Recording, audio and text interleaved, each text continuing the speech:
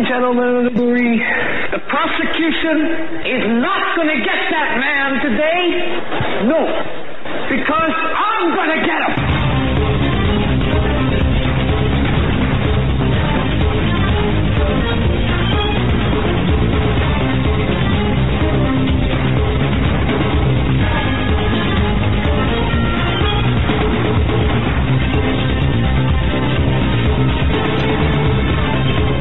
Ladies and gentlemen, to this edition of the Hagmann and the Hagmann Report. We're coming to you live from our radio and television studios here in Northwest Pennsylvania. Coming to you live every weeknight. That's 7 to 10 p.m. Eastern Time.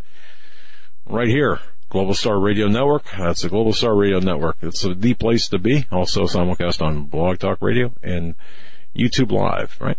Makes it a good program. I'm going to tell you, we've got a great program lined up for you today. We have our first guest coming out of the gate. Is someone that you should be familiar with. I'm sure everyone's familiar with Larry Nichols, of course, the one-time Clinton hitman, and well, you know, now he's got some news. He contacted the office, and he contacted us and said, "Look, I've got some inside information you all need to hear." So we all need to hear it. He's also the author of a book, 28 Years to Nowhere. Going to be linking that up in our program description and also on our website. But you need to hear what this man's got to say. All right, Larry Nichols, and of course you know him as the Clinton hitman. Larry, are you there, sir? Yes, sir, I'm here. Glad. Thank you so much for joining us, Mr. Nichols. I know, and folks, Larry's, you know, he's sick, of course. He's battling a chronic disease, and anyway, so our prayers are with you, Larry. What's going on here with respect to what we're seeing today, and you've got some alarming information. I'm going to turn it over to you. Well, Doug, thanks. You know, when Hillary was defeated, I thought I had finally done my job. I could rest. But I'm seeing things happen that were actually included in Hillary's plan, and they're going on with them. And the media and everyone seem to be overlooking, and even conservative alternative programming is overlooking something that's right in front of everyone. You know, Doug, I've talked to you for a couple of years now about when Obama was president and then when Hillary was going to be president, how they intended to transform our government, to change us from a representative republic form of government into this oligarchy or this central government through central committee done through the FEMA Provisional Government Plan. And that's when what they were looking for were 5 riots in 5 major cities at one time, triggering FEMA automatically. And then whoever's president becomes essentially king. The FEMA Provisional Government, as you know, is simply going back to 16th century European type rule. King, dukes, earls. Well, then the surprise came. Donald Trump won. Well, here's Trump. And here's what people are overlooking, Doug. With Trump in power, with Trump as president, I question his power at this point because he's up against Washington. But with Trump as president, they can't invoke FEMA. Because if they do, he becomes king. And so that's why you see, folks, there's a difference. There's a difference in, for example, the Democrats trying to just keep Trump's administration on its heels. Normally, as you saw, the Republicans, quote unquote, say they were doing against Obama, trying to keep Obama just where he can't get anything done. You would think the Democrats would just try to keep Trump where he can't get anything done, but that's not what they're doing. They're trying to get rid of him. They want him out of office. Then you go out and you look. Let's take Ann Coulter. For the first time, we're seeing something manifest that's scarier than anything we've seen before. They're literally not shouting down somebody at a town hall meeting. They're literally stopping a conservative person from even speaking. there is a push as a part of a coup. We're in the middle of the end, actually, of a soft coup. And a soft coup is designed to transform our form of government. They want power, and they want to change our form of government. They want to lead and control. It's the same thing you've seen throughout the years, throughout ages. I mean, a small group of people want ultimate power. And we're sitting here and we're not doing anything about it. You know, Trump's got problems. He's got the Democrats. But he's also got the establishment Republicans, Paul Ryan, Lindsey Graham, John McCain. And he keeps saying, well, he's going to drain the swamps. He can't drain the swamp. He can't. You know, he came in thinking, Doug, that he could do like Obama and just do a presidential executive order. Well, he forgot about one thing. Obama could do an executive order, sure. But when Trump tried to do it, what happened? They had a list of federal judges just ready to shut it down. Everything Donald Trump tries to do is shut down. And then you've got Paul Ryan and that group serving him up this health care plan alternative, and that's going to destroy his base of support. They're out to get rid of Donald Trump. And folks, unfortunately, getting rid of Donald Trump is getting rid of us. Larry, Joe here. I want to jump in and ask you a question. Do you believe that the Democrats and some of the Republicans who were never Trump or against him, like Paul Ryan, were under the misconception because of some of what Obama had done that Trump was going to be impeached when he, within like the first 3 months of his presidency, and that is not something that's coming to fruition? I guess I'm asking, do you believe that they thought he was going to go? No, I think, Joe, they knew the minute he was elected that that's what they had to do. They had to get him impeached. And unfortunately, they've not been able to do it. But they're trying. They're trying hard. And if they do, then we're sunk, Joe. We're done. We're done. Well, what do you believe? I mean, we've speculated, and a lot of people have speculated, that people inside Trump's circle, Reince Priebus being one example, are actively working against him. And not only that, the thoughts and speculation of him not getting the proper intelligence reports or intelligence from the intelligence communities. How much of this do you believe is sabotage from his own inside circle? Yeah, from the inside. Let me tell you something, guys. This group, this cabal, have penetrated every aspect of our government. They're in every part of it. And Trump can't be safe getting direction or getting intel from anyone. No one. I'll even give you one worse than that. His son-in-law. I'm highly suspect of his son-in-law. You know why?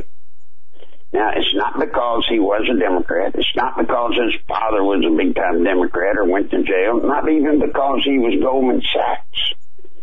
But here's something, again, that we're missing. Signs that I read or try to read. Every person, every high-level person on Trump's cabinet is attacked daily nearly by the media, right? I mean, they just attack them viciously. But isn't it odd they don't attack his son-in-law? Have you heard them aggressively go after him? Good point. Yeah, and we know some of the history, the business deal. Kushner and his business dealings with George Soros, right. Some of that stuff has come out, and people are getting wise to it. And the most criticism we see of him seems to come from, the alternative community of people who are paying attention, but you don't see it from the mainstream ever. Yeah, good point. No. And guys, I got to tell you, what you're seeing today, Doug, Joe, we talked about this over, 2 years ago. I told you in 1986, Paul Begala, Dick Morris, me, and a couple of others, we designed a plan called the 86 Plan.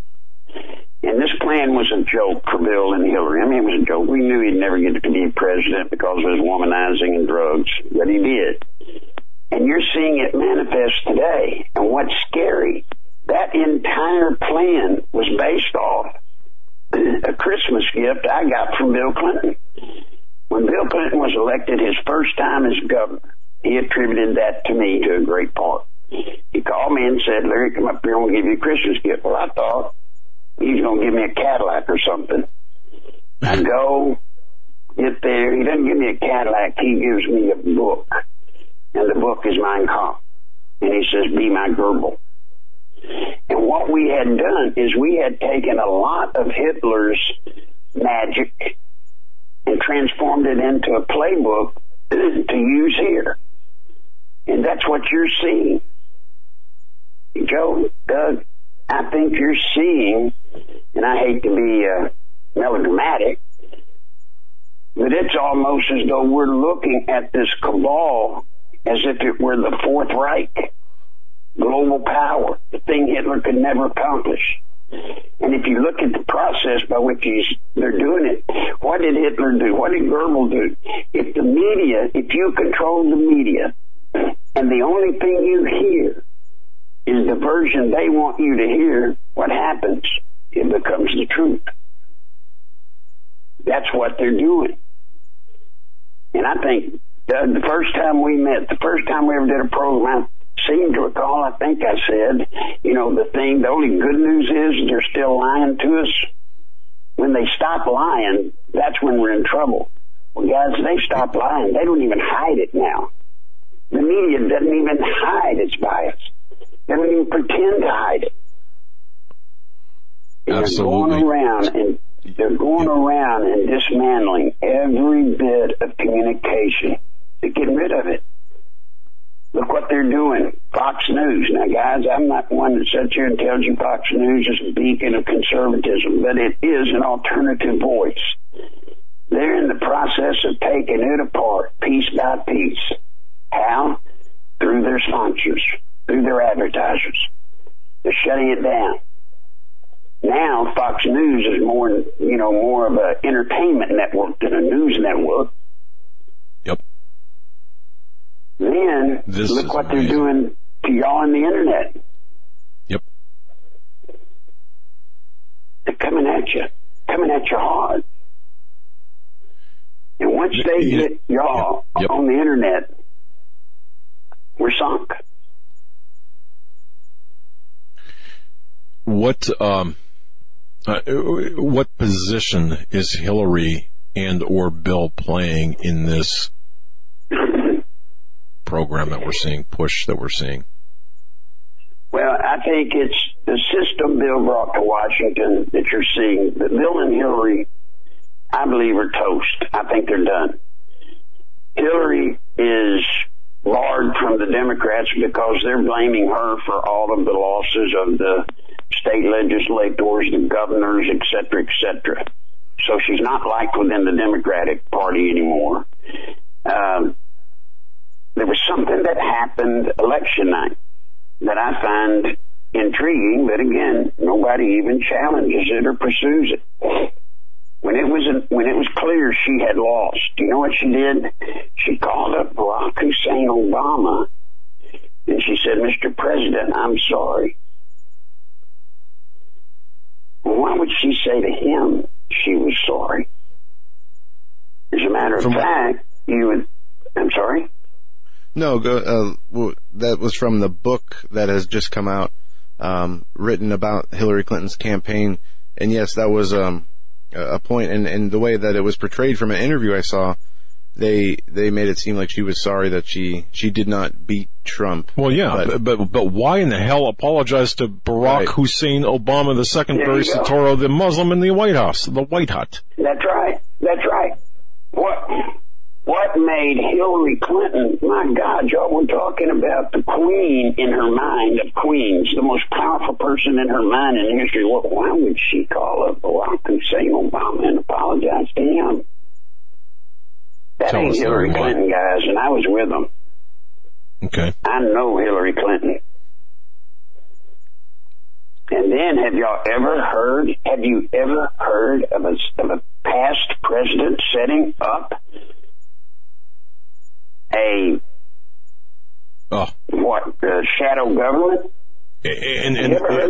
No, Larry, and folks, this is why I'm so glad Larry Nichols is on. Our guest is Larry Nichols. He's the author of a book, and I suggest everyone read it. 28 Years to Nowhere. Okay, links to the book will be in our program description. But Larry Nichols knows where the bodies are buried, and he's taken a lot of heat, a lot of crap, and I'm tired of the crap he's taken. But I'm going to tell you, folks, think back when he was on a year plus ago. He's telling you exactly what he told you then, what was going to be taking place now, and he's dead nuts accurate. And I excuse my expression, but I'll tell you what, I'm a little bit hacked off that we are letting an opportunity slip through our fingers, and I'm going to shut up now, Larry. Okay, so yeah, Obama has set up this organization of attorneys and of a number of, in fact, he's the umbrella. Organizing for Action is the umbrella organization for a number of other legal firms and such that are working to extensively strike President Donald Trump on ethics charges. It's all ethics, right? So what's up with that? Yeah. It's all a part of the agenda. They cannot take our government the easy way. The easy way to take over the government in America, to totally change it, Doug, to change our form of government, the easiest way is through FEMA. It's been that way for a long, long time. Tommy Franks and I were with the FEMA people for 2 years. We know, or I know. But they can't do it as long as Trump is president. They have to go after Trump, not to discredit him, not to keep him from passing his agenda, to get him out of office. To get him out of office. And judging by what commitment. I'm sorry. Yeah, go ahead, sir. No, just judging by what I saw on MSNBC today, the garbage that they were spewing because of the Comey firing, and I want your take on that too. We do, both John and I do. It's almost as if this guy is nuts, meaning Donald Trump is nuts, ready for impeachment, a war criminal. He's probably shot Kennedy. He probably shot Lincoln. He probably burned down it's, anyway, go ahead. Yeah, go ahead, Larry. Everybody should see it. And we've got to fight it. Do y'all realize we're the line of defense? We're all the defense there is, Doug. That's why I'm here begging people to hear me. I don't want to be here. You know I've taken so much crap, called everything under the sun. I'm sick of it. I don't need it. But I got children and grandchildren. We all do. They are taking our country away from us, and we're hanging by a thread. And that thread, like it or not, is Donald Trump. If they get him out of office, they will move and take this country away from us, right out from under our nose. And by taking over see, people don't realize, probably 90%, Doug, you and Joe, correct me if I'm wrong, but let's just say 90% of the people in America get every bit of that which they consider the news about our nation, which they consider enough to make an educated vote. They get it from the 6 and 10 o'clock nighttime evening news. And when you break down an hour newscast on your local evening news, do y'all realize you get maybe 4 to 6 minutes of national news? 4 to 6 minutes. And all you hear is Trump, treason, Russia, and you hear Clapper in the hearings when they ask, do you have any evidence of Trump and treason or Flynn and, collusion with Russia? And he says no, and they go right on as if he said yes. Then he fires Comey, when just weeks ago, every Democrat in Washington, D.C. was calling for Comey's head. But when Trump does it, oh my God, grounds for treason. See, they're going after Trump for James Comey, claiming that he fired him because he was coming after Trump. So they're going to try to impeach him for that. They have got to impeach Donald Trump. They've got to. And we've got to stop them.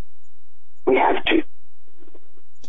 Larry, how do you, we've heard the impeach Trump talk from people like Maxine Waters and Nancy Pelosi and others just about every chance they get every time they do an interview. Now, we know that the actions with Russia, the investigation, there's nothing there, and there's no evidence. We know that with what he did with James Comey and the firing, there's nothing actionable that they can act on to impeach him. What do you think they're going to do to try to set him up for impeachment? Are they going to, create scandals, or are they going to try to take advantage of maybe a moment where he's politically weaker than usual to do that? What do you see as far as how they plan to accomplish this? Oh, I think they've made that quite clear. They're going to take advantage of his not understanding Washington. They're coming after him with every little inside trick that there is. You know, guys, you and I, we can drive down the road and we will break laws. Believe it or not, driving down the road, we're going to break a law or two that we didn't even know was a law that we're breaking. Oh, yeah. They're going to keep on after Trump, and they're going to catch him on some technicality. But remember, there's two kinds of coups. There's a coup that you're used to where the military surrounds the Capitol and takes over the government. Now, in that formal coup, the first objective is to take over the military. But now, in a soft coup, the first objective of a soft coup is to take over the media. They've taken the media. And by using the media effectively, even though we know that what they're saying is absolutely not true, we represent 5% of the country. 90% or 95% of the country is hearing it as though it's fact. Right. That's what's scary. No, it's not real. No, it's not true. Perception or molded perception becomes reality. And I understand it does indeed. That's right. Larry, we've got about 3 minutes left before we this segment. We're going to have you come back. And folks, look, Larry is under medical care. Actually, when we spoke today, he was getting a treatment in the hospital. Okay, so just understand how serious this is, and for Larry Nichols to say, okay, we need to talk. Listen up, Larry. 3 minutes before we're going to have you come back again, but 3 minutes. What do you want to tell the people until we meet again? You know, Doug, I want everybody to hear me. There is a movement going on to strip your country right out from under you. They've got the millennials. They've got the media. They've got this country ready to fold. They just need a couple of things to happen, and they can do it. We have one shot left to stop them, and that is the coming election for the House. We'll go over that in future programs. But guys, I'm telling you, we've got to hit Congress where it hurts. They're afraid. As long as they think we're out here and we will vote them out of office, we can at least back the Republican rhinos, the Paul Ryans, we can at least back them off supporting this effort to get rid of Trump. If we can do that, we can hold them at bay. The Democrats can't take him out by themselves. They've got to have the Republican traitors. And we can hold them this next election. They've got to start campaigning right away. Any thoughts, Larry, as to who, we talked about this yesterday on the show, the lack of any person stepping up in the leadership as a leader of the Democratic Party. There seems to be some sort of power vacuum or just a lack of personnel that of somebody who would be able to, match up against Trump in the general election in 2020.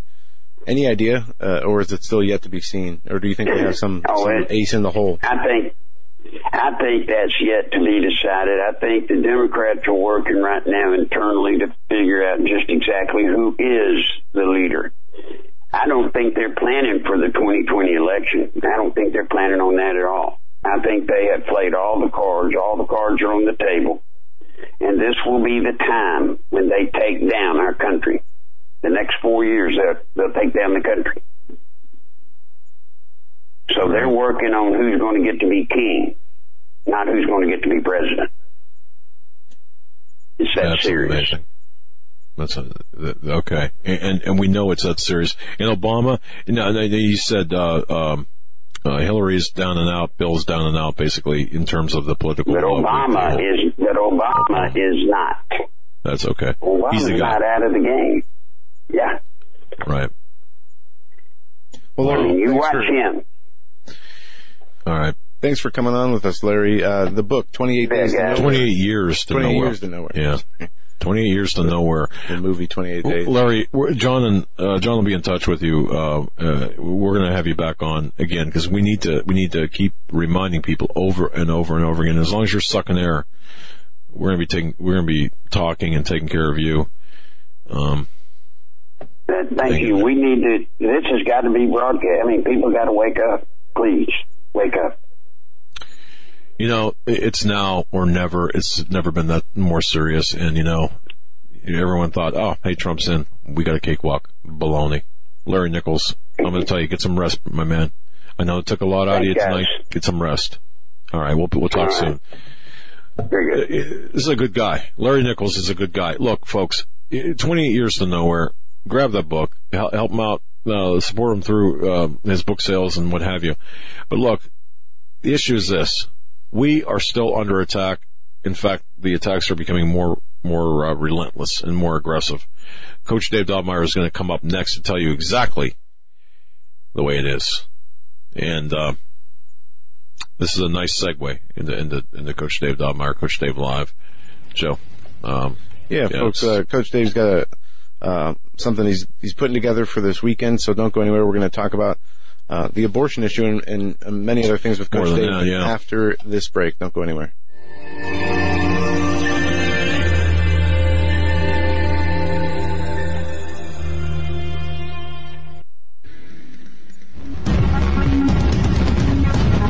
Visit HagmannReport.com for the news and articles that matter most. Stay tuned. We will be right back.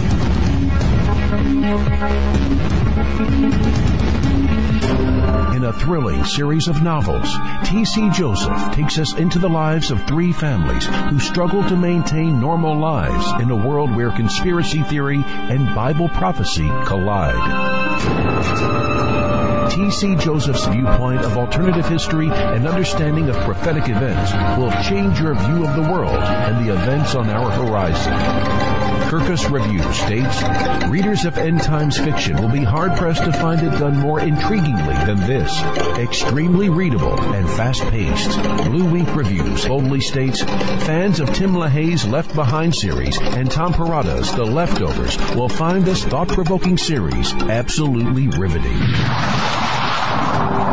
Order your copies of T.C. Joseph's This Generation series from Amazon.com. Book 1, Precipice. Book 2, Pentecost. And Book 3, Penance. In these uncertain times, it makes sense to have a sustainable backup method to cook food and boil water. If your current plan includes using a fuel-burning stove or cooking over an open fire, then there's a much better way. The Minuteman Rocket Stove is a biomass-burning cooking stove that only requires small quantities of sticks and twigs for fuel. The Minuteman Stove is easy to use, smokeless, portable, powerful, and sustainable. For the finest in survival cooking stoves and fire starters made right here in the USA, go to MinutemanStove.com. That's MinutemanStove.com. You may never look at your city, town, or its people the same way ever again. Stained by Blood, a murder investigation based upon a true story by private investigator Douglas J. Hagmann. Using the character Mark Stiles, Hagmann takes you on a journey behind the scenes where the homicide becomes a secondary to an underworld of satanic ritual abuse, child abduction, and even mind-controlled experimentation. A world dismissed as conspiracy by those who want to keep its secrets hidden, exposing the dangers, denials, and deceptions. For 5 years, a brutal killer remained on the loose, free to kill again. As Mark struggles to navigate the maze of bizarre twists and untangle a web of deeply hidden secrets kept by some of the most powerful and influential people in his community and beyond. Stained by Blood. Order your copy of this engaging novel today at HagmannandHagmann.com and click on the link. Stained by Blood.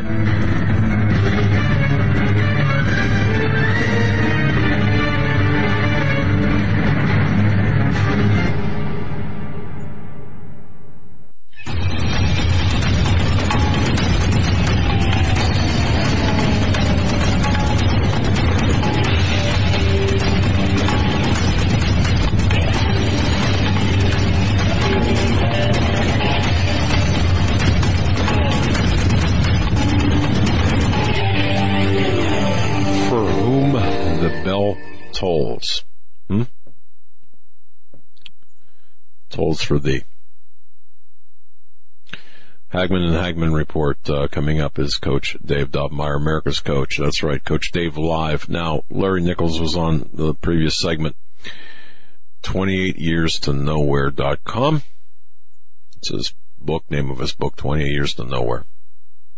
I'm going to tell you something. Okay, I'm going to tell you something right now, and I truly believe this. Covering the news, the intensity of the firing of James Comey. Didn't I tell you, when this broke, didn't I say the comparisons were going to be made to Nixon? Nixonian, which is totally horse manure. Nixon, of course, back in 72, that whole thing was about the release of a tape, the subpoenaing of a tape, and of course Nixon wanted the special prosecutor Archibald Cox fired, and so he went to his attorney general and said, "Hey, would you fire Cox?" And the AG said no. So he went to the deputy AG, "Would you fire Cox?" No. And of course that became, in a nutshell, what's known as the Saturday Night Massacre. It has nothing to do with this. The attorney general in this case, the assistant attorney general or deputy attorney general, sent documentation to the attorney general, Sessions, and said, Comey needs to go, essentially. Sessions told Trump, hey, Comey needs to go. Being the boss that he is, Trump said, okay, he's got to go. So here's the bottom line on this, man. Here's the bottom line. It has nothing to do with the Nixon template. However, I told you that they were going to make it as it would be Nixonian. I told you that this is, and Joe, you and I had talked about this, right? You know, I said this is a huge deal. But you know, today, and it seems that it's dying down. You know, the at least the hysteria, and I got to say, I'm going to tell you, it's only dying down. Yeah, but it's only dying down for those outside of the Beltway. Inside of the Beltway, there's a craze. There's blood in the water. Yeah, but the regular people don't care. The regular people, they've got their heads so... The regular people out there, and including many on the conservative side and the conservative Christians, I'm sorry, but they've got their heads so... rectal cranial inversion. A bad case of rectal cranial inversion. I'm not sure if they should see a proctologist or a general surgeon. It depends on the depth that they've got it, but that's the problem. Folks, real quick, go to our website. Go to our website. Please check out the right-hand side there on our website, HagmannReport.com. There's a box for a survey. Please partake in that survey. You'll know what it's about. It's to help us out with all of our sponsorship across the board. It's a survey on the right-hand side. It'll take you 30 seconds. Okay, go on the right-hand side, HagmannReport.com, look for the survey box, bada bang, there you go. Also, how about this? You haven't heard about these people in a while, Pred Defense. You know, many people, even those in uniform, have been using shotguns for decades, haven't we? For things that go bump in the night. No one disputes the incredible firepower of the shotgun or the need for one. However, what can be disputed is that most are not proficient in performing an emergency reload. Simply put, what is the fastest way to get that empty chamber filled with a fresh shell? People have been trained on how to reload from a side saddle, but that takes precious time. You usually end up taking your eyes off the target and focusing on the shell. Plus, you need fine motor skills for this task. We know that when your adrenaline is running, we lose our fine motor skills. Hey, I lose them just, you know, that's why my wife makes me wear a bicycle helmet in the house. Look, you need a way to rapidly get that fresh shell into the chamber using gross motor skills. You've got to ask yourself, if your adrenaline is pumping, can you truly get that fresh shell into the chamber proficiently? Folks, I would encourage everyone to take a look at PredDefense.com. That's P-R-E-D, PredDefense.com. They have a solution, a patented solution that I think you're going to appreciate. All right. With that, I got to tell you, Joe, real quick, before we bring Coach Dave live on, or Coach Dave on, I was tuning into Coach Dave live the other morning, and I don't know what I did. I pressed a button, and all of a sudden, I hear this, Doug, hey, I can, hey, I can see you. It's like, well, huh? How'd I do that? So anyway, go ahead. Yeah, with that, we have Coach Dave. He's going to be with us for this segment. Coach, welcome back to the show. It's great to have you. Guys, I'm not hearing anything. Do you hear me? Yeah, we can hear you. We can hear you. Okay. Well, if he can't hear us, that's not going to do him any good. So I'm not hearing you for some reason. I don't know what's going on here with my system. All right. See if I can figure it out. Hang on 1 second. Okay. I'm going to do sign language for those on the radio or listening on Global Star. You're going to like my sign language. No, not that sign language. I'm holding up a finger. Just hold on there, Coach. Hold on. But Coach Dave Live, CoachDaveLive.com. He's got a great show Sunday in the morning. Does a great job. We're going to reconnect. We're going to reconnect with him or fix the connection. Chances are, if he's going via Skype, I'll bet you it's being used by the other program he uses for his morning show. So we're gonna get him all fixed up. But what Larry Nichols said, Joe, I'm telling you, we're in trouble. Well, there's definitely something going on in the White House. We know that there is people who are against Trump's agenda, against Trump. And I was listening to Michael Savage's show from yesterday, and he made a great point that we didn't really elect Trump. We elected the ideology. That's right. He's the man who is promoting the agenda of restoring our national sovereignty. And that's what we said too. I mean, right. And Savage, they won. He paints it as borders, language, and culture. Right. But it's more than that. But he's right to the extent saying that it's not Trump we elected. It's his agenda. It's the ideology that he represents. But there's a problem. It is Trump we elected because nobody else in Washington is going to continue this same agenda. Right. So we are we are vulnerable in that way, and if anything happens to Trump, whether he gets, we'll just say, God forbid, taken out, or in any way, or an impeachment is. I mean, Bill Clinton was impeached, but he remained. He stayed. Yeah. So you'd have to have him removed. But again, there's nobody to pick up where Trump left off. And if he's the only thing standing between us and, a Hillary Clinton style presidency or those same ideals, as you see from the left, then we are in a lot of trouble. That's right. And, Savage posed the question, what can we do, to keep this agenda moving forward? And again, we have said that. It's not Donald Trump, the man, as much as what he represents, and he represents a public that is generally sick and tired. Just give us the thumbs up when we got him. Okay. He represents the public that is sick and tired of being sick and tired of having homosexuality crammed down our throats, sick and tired of having open borders crammed down our throats, this multiculturalism rammed down our throats, the 31 different pronouns for male and female when there should be two gender designations.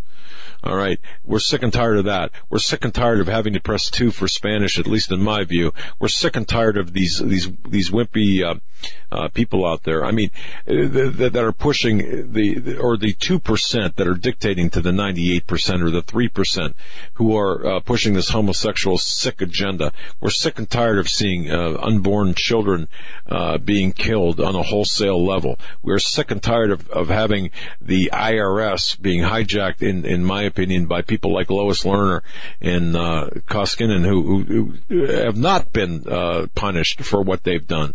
We're sick and tired of being attacked every single day by these Antifa Revcom punks. We're sick and tired of it. And Donald Trump represented a man that was going to drain the swamp. And the swamp needs to be drained. And I'll tell you what, if he doesn't drain the swamp is going to envelop and drown him. Because he's not going to last that long. So what we have to do as a people, as a nation, as conservatives, as Christian conservatives, stop wimping out. Get your act together, get your head out of your rear end, and stop wimping out. All right? And stop fighting one another. Stop ankle biting each other. Start standing up. Stand your ground.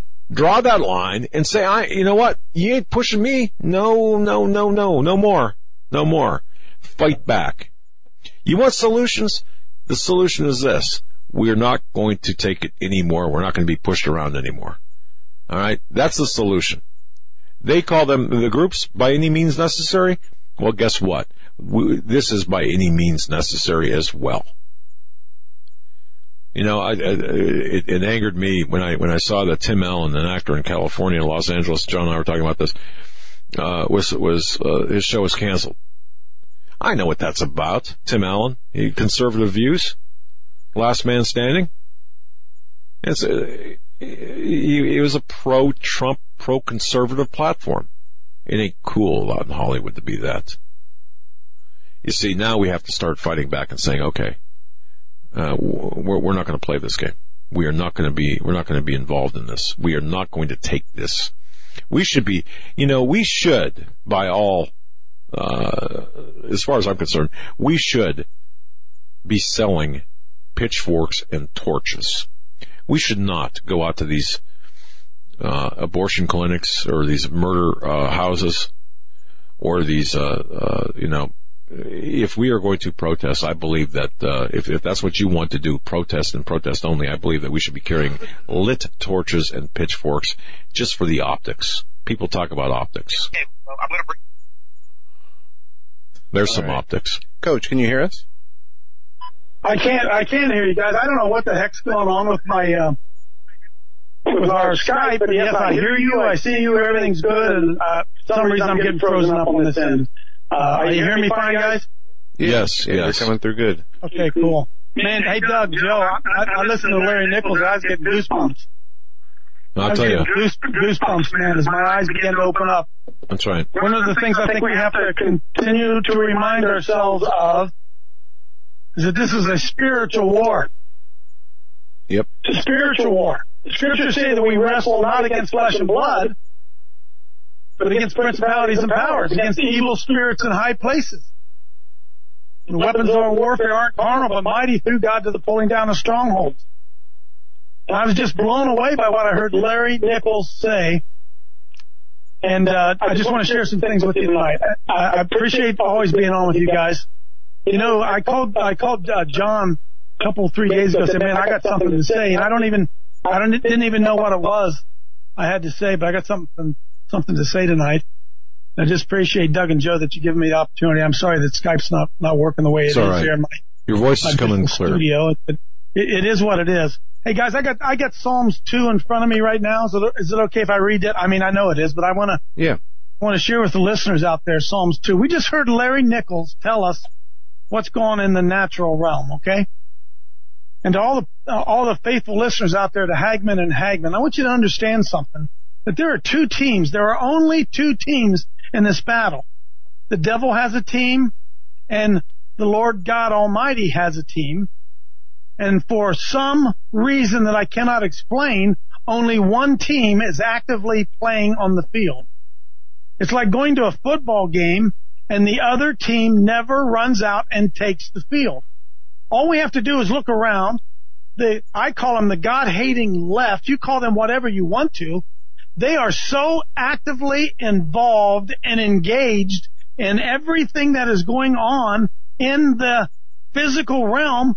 And hey, Doug, Joe, somebody, please, anybody out there in Hagmann and Hagmann land, somebody please tell me one offensive play that you have seen the Lord's team run. Tell me one offensive play that you've seen us run. Now, I could take some time and pause for a while and wait, but I'm going to tell you, you're not going to come up with one. Because we are defense only. I don't know what has happened to us that we don't understand that what starts out in the spiritual realm ends up in the natural realm. And this cataclysmic battle, the seed of the serpent and the seed of the woman, is playing out right in front of us. Listen, guys, girls, everybody out there listening, it's happening in America for a reason. America is the final block in Western civilization as we all know it. It's the final one. It's the final. If we can't figure out that the attack is on Christian America, once Christian America, if we can't see that and understand, then we do not have a chance. And see, we are placing our hope in Donald Trump. Make America great again. Folks, Donald Trump cannot make America great again. He can't do it. The only ones who can make America great again is the Church of Jesus Christ. The born-again, Spirit-filled Christians, the remnant church, unashamed of the gospel of Jesus Christ. And what happened in November, and I was on shortly, well, I was on election night with you, Doug and Joe, when that miraculous thing took place, that miraculous election. I said, something happened tonight. It may be good and it may be bad. But I know this, God worked a miracle. There was no way that Donald Trump should have been president of the United States. He worked a miracle so confounding the world that they're off the handle. They are off the handle. I'm in Psalm 2. Hey, please, folks, listen. It's a spiritual war. It's playing out in the natural realm, but it's a spiritual war. Why did the heathen rage? Psalm says, Psalm 2, and the people imagine a vain thing. The kings of the earth, think about that, Doug. Think about it. The kings of the earth set themselves, and the rulers take counsel together against the Lord and his anointed, saying, let us break their bands asunder and cast away the cords from us. In other words, they're saying, let's throw this Jesus stuff off. Let's throw this God stuff off. Let's reject everything that has to do with the Almighty. And what does it say? They want to cast all of those restraints off.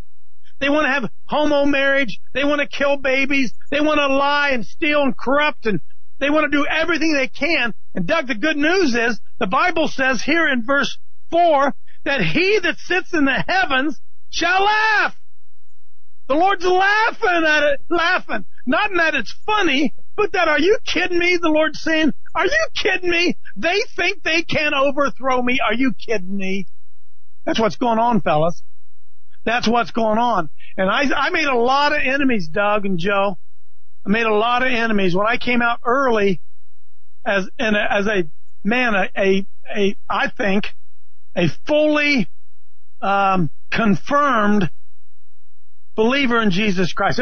Hey, brothers, I've been on the front lines declaring the name of the Lord. Everybody that knows me knows that to be the true. And people were calling me a sellout because I said Donald Trump's the answer. I was telling them, Donald Trump's the answer. But see, listen, Donald Trump is not the answer. Donald Trump was merely a bouncer at the bar. He blocked the door. He stood in front of the door and said, no, Hillary, no. What Larry Nichols just talked about, Donald Trump, I believe, under the direction of the Lord, stood there and said, no, you're not coming in here. And we have now, those of us who carry the name of Christ, we deplorables who went out and put Donald Trump in office, now we've retreated. We're not even on the battlefield, and we're watching what's going on in Washington, D.C., and we are expecting Donald Trump to do it all. Doug, he isn't going to do it. Jesus said in Matthew chapter 16 that he would build a church, and the gates of hell won't prevail against the church. It's the church of Jesus Christ. Donald Trump blocked the door. Do you understand?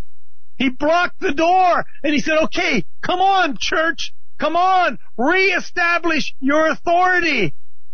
And Doug, we're 100 days out, or how people were talking about how important the first 100 days were going to be. We're 100 days out. We are there. And where in the name of the Lord is the church? Where is the church? I hear emails, I get Facebook messages from people say, see, Trump's a sellout. He hasn't ended abortion. He hasn't stopped gay marriage. I said, my goodness, why would we expect him to do what the pastors won't do? The pastors they won't light a flame. They won't get out there. They won't take it to the streets. They won't come, the pastors and the Christians, they won't come out in the streets the way the devil's team's out there. The devil's team's on the field kicking our butt, and we are missing in action. I got inspired by Larry Nichols because we are it, brothers. We are the A-team. We are it. And if Christians, those daggone, cowardly, money-grubbing pastors are going to lose everything that they've been talking about trying to get a hold of. And my Bible still says that greater is he that is in us than he that is in the world, that we can do all things through Christ who gives us strength. We won't even show up and play. Doug and Joe, this is all over me, man. I'm telling you, I'm feeling this deep inside my bones. And I'm telling you right now, the entire heavenlies are watching down on it. You know, it tells us that in Hebrews 11, or 12, that we're encompassed about with so great a cloud of witnesses. Let us run with patience the race that is set before us. They're looking over at the windowsills of heaven. They're looking down over the balcony and they're watching what's going on right now. They said, this is it. This is the battle. And where's God's team? Where's the church? Brother, they're nowhere to be found. Nowhere to be found. And then those guys who stand in the pulpit and call themselves pastors have the audacity, oh my goodness, to criticize Donald Trump for not doing what the pastors themselves won't do. The pastors are supposed to lead us. We ought to have thousands and thousands and thousands of Christians out in the street. Instead, we retreat, we meet, we eat, and then we go home. Okay, man, that's my opening rant. I'm sorry about the technical issues here on my end, brother. Coach, we only got about 4 minutes left until the end of the segment. Let's hear your wrap up, man. If that was your opening, man, I love it. I love it. You know, I love you, man. Isn't it the truth, Doug? Isn't it the truth? Isn't it the truth? Yep. That God's team isn't even on the daggone field. You know, let me give you an illustration. I'm going to Louisville, Kentucky this weekend. They, Coach, why are you going down there? Well, because in Louisville, Kentucky, Matt Bevin, the elected governor of the state of Kentucky, declared about 2 months ago that the only abortion clinic left in the state of Kentucky, in Louisville, has to be closed. It violated health standards in the state of Kentucky. And he said, close it. Well, we know what happens next, right?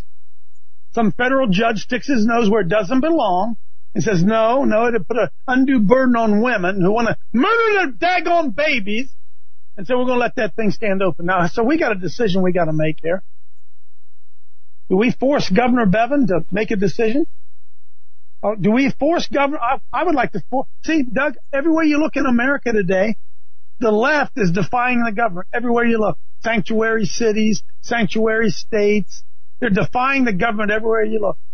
And Christians are obeying this ungodly government. I think it's time we declared Kentucky a sanctuary city for the preborn. No murders! No more baby murders here in Kentucky. I'm going to be there. I challenge others to come out there and stand with us on Saturday morning at the last remaining abortion clinic in Louisville. But Doug, can I tell you the truth? Most people ain't going to come. All right, I'm going to Coach Dave, I'm going to tell you something. Okay, anyone listening to this in and around Kentucky, Louisville especially, in and around Kentucky, what time are you going to be down there, Coach? I'm going to be there 7 o'clock Saturday morning. There'll be others that are going to be there. There are others going to be there. Because at some point, Larry Nichols told us, we got to push back, Doug. We got to push back. We got to push back against this ungodly government, against the devil's team, and say, no, because why, brother? We walk in the authority of Almighty God. Who's greater is he that is in us. We preach it, Doug, but we don't live it and we don't walk it. No. But this is a plea to anyone around in Kentucky. I mean, if you're within, look, just back up, Coach Dave. Give him some support down there. Louisville, Kentucky. I know we have listeners in Kentucky. I know we have listeners in Louisville. My goodness, back him up. Doug, this is just the beginning of pushing back. See? Right. We see the other side out in the street saying, no, this is a sanctuary city. We don't care what the president says. We don't care what the judges say. We don't care. We ain't gonna obey. And what do we Christians do? Oh, well, we'll obey the government. We'll obey the government. Hey, Doug, can I say this? We're getting our asses kicked. We are. And it's a shame. It's a damn shame that we're getting our asses kicked. And thank you for being that blunt. You know, a lot of Christians are too busy sniping at other Christians or so-called Christians. A lot of conservatives are sniping at other conservatives. You know, we can't get our collective acts together Let's get it together, and let's fight back, push back. Otherwise, we ain't going to be able to push anything. Hey, Doug, you know I walk it, man. I don't just talk. You know that about me, right, brother? Yeah, you know I know that. I'm going to be there. We need others to be there. Hey, you don't come, I'm going to be there. There'll be some of my friends. We're going to be there. But listen, I'm going to tell you this. When what Larry Nichols talked to us about, when this other side, when the Devils team pulls that final lever and they pull it down on us, you ain't going to blame me. You're not going to be able to blame me. I warned you, and we got to stand up and we got to push back. Amen, brother. Okay. Absolutely. Coach. I'm beginning in Louisville, Kentucky. All right. We're out of time, brother, but I'm going to tell you something. You're Coach Dave Live, everybody, in the morning, 7 o'clock in the morning, Eastern time, CoachDaveLive.com. I love that.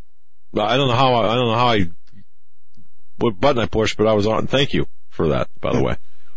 It's great, man. It rocks, Doug. It's a huddle for manly Christianity. You want to be a man? You want to stand up and be a man? Join us, CoachDaveLive.com. Flood it. That's right. All right, brother. God bless you guys. Thanks for having me on. Hey, Doug, we're going to win this thing. We're going to win this thing, or by God, we're going to go down trying anyway. Amen, man. And this is America's coach, Coach Dave Dobmeyer, CoachDaveLive.com, Coach Dave Live. And you know what? If you're listening to this in Louisville and you're not with him on Saturday morning, shame on you. Let's get it together. Let's fight. Bring your pastor. Bring your daggone pastor. There you go. All right. Get that sissy out of the pulpit. Bring him with fire up. Right on, brother. We'll be right back with Steve Quayle and Tim Alberino. Don't go anywhere.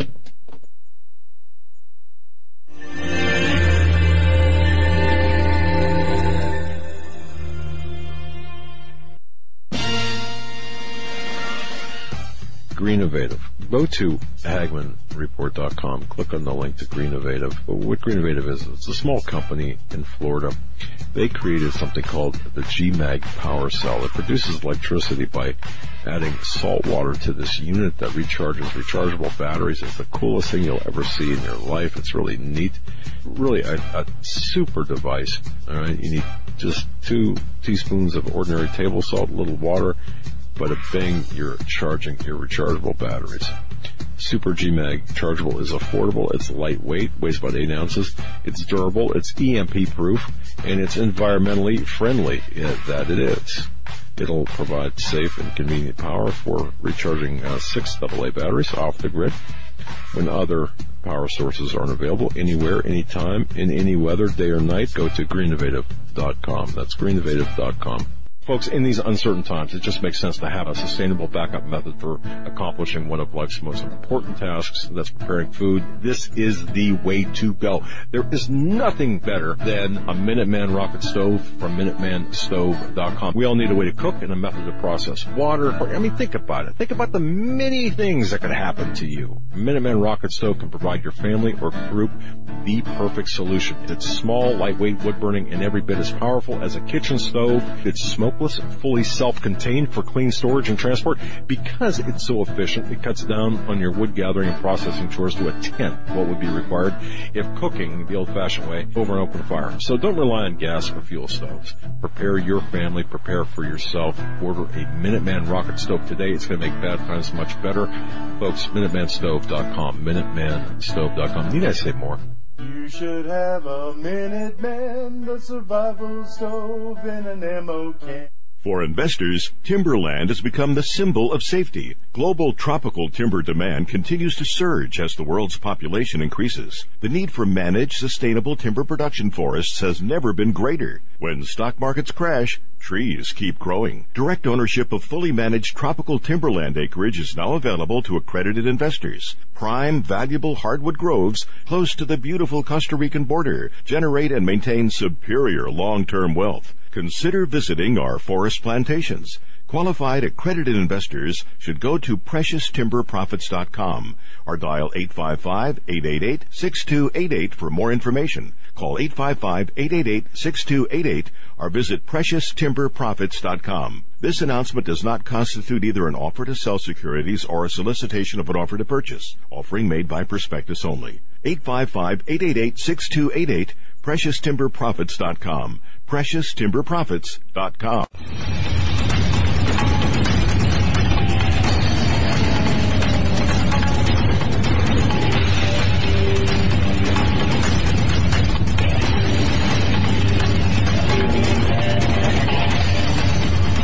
And welcome, ladies and gentlemen, to this edition of the Hagmann and the Hagmann Report. HagmannReport.com, that is the location for show information, show prep. Hagmann and Hagmann is where you can actually go to and watch the show. But HagmannReport.com, while you're there, please click on the box on the right-hand side that says survey. Please complete the survey. You'll see it. And for show scheduling, there's an old-time radio there. Click on that, of course, and you'll be good to go for the week. Sometimes we surprise you, sometimes we don't. Sometimes there's changes, sometimes there aren't. And of course, right now we're going to be bringing out some stellar guests. You know, March 5th, 1962, there was an episode of The Twilight Zone called To Serve Man, right? Everyone remember that episode? It's in syndication right now. Now, I'm not going to give away the ending, of course, but To Serve Man, it's a cookbook. Look, if you haven't seen it, come on. But you remember the tall giant there, right? That visited the United Nations. Well, Steve Quayle and I were talking about that episode the other day. And we're not living in the science fiction world. We're not living in the science fiction realm, although it may seem that way. And right now, Steve Quayle and Timothy Alberino are on with us. They have a new, their new DVD is coming out, the new DVD and video is out. It is a fantastic, absolutely fantastic expose. You talk about how well done it is. I just can't even describe it to you. I don't want to waste any time. I really don't. Steve Quayle, Tim Alberino. Steve, are you on with us? I'm not. Yes, I am, Doug. Okay, all right, there we go. And I know Tim Alberino's on with us. Steve, we're gonna kick it to you. Let's hit the ground running, my brother. Go ahead. Well, the nice thing about having Tim and I on right now, we hit the ground running, but I think we're going to take people to places that they've never probably embraced before. I want to start out by saying this whole thing of giants and genetic engineering and genetic alteration and everything we're talking about is based on the Bible and especially the book of Genesis, which the first temptation of Satan, or let's just say the serpent in the garden, was to promise eternal life to Adam and Eve if they disobeyed God's, first of all, Eve, and then followed by Adam's acquiescence. You know, ye shall be as gods, knowing both good and evil. And as we begin to watch the headlines of today, we're seeing more and more an understanding of just how evil human beings can be, Doug, and the evil actions they take, especially on the little children. You know, and reading about the Pedigate and all of the blood sacrifices and everything, what people don't understand is we're returning to the religion of the Canaanites. We're returning to Baal worship. When you've got the world's who's who standing in the Arch of Baal, and these are all guys giving high fives to their Luciferian elite plan to conquer the world, I'd say it's relevant to Christianity. But again, I want to say something. People should really, when they listen to this kind of stuff, take it to the Lord in prayer, because over the past, 25 years of being on talk radio, a lot of people formed an opinion numbers of years ago that this is all crazy talk, irrelevant. Why don't you guys talk more about Jesus? And Jesus said, lo, I come in the volume of the book, and Jesus speaking, it is written of me. So the point being tonight is we're going to give you some mind-blowing stuff. In other words, the old gods, small g, the pagans, the fallen angels, their progeny, the giants, they're coming back, and they're coming back with a vengeance. And one of the things that's so important and critical, I know that the time that we're releasing right now is available immediately for Vimeo downloads. You know, it is absolutely a must for people to see Holocaust of Giants. All over the world, people are downloading it and saying, wow. The reason it's well done is because it's well researched, it's well presented, and this isn't, like two guys with a handy cam and reporters on the street seeing how stupid college kids can be because they want to play with Play-Doh on their sandbox. So Tim has been doing an amazing job of writing and integrating this stuff into all of the different Sardinian legends, the history of the Nuragi. So we're going to start in Sardinia, and then later on in hour two we'll move to the desert Southwest. But I think it's critical that people understand that we're not just sitting here to, provide entertainment. We're trying to give people that can quote Ephesians 6, the spiritual discernment, that we're trying to get them to understand the true nature of the battle. I think, honestly, Doug, that most people think that spiritual warfare is something they go to a Sunday school lesson on, listen to 6, maybe 7 sermons over 6-7 weeks, and then don't even understand what it is they're fighting against, who it is they're fighting against, or the power that God has given to stand against it. So, Tim, let's go ahead, if you wouldn't mind, and turn it over when you're ready, but lay out why Sardinia, lay out the religion of the Canaanites, and lay out to everybody what we're really presenting in probably the most concise, historically record-breaking and history-breaking DVD, in my opinion, that's ever been produced. Well, can you guys hear me? Yes, sir. Yeah. And we can hear you, and Tim, and folks listening on Global Star and BTR, we can also see you on via YouTube Live. So, thank you. Okay, excellent. Well, Sardinia, for those who don't know, is part of Italy. It's a province of Italy. It's located west of Rome. It's an island below the island of Corsica, the birthplace of Napoleon Bonaparte.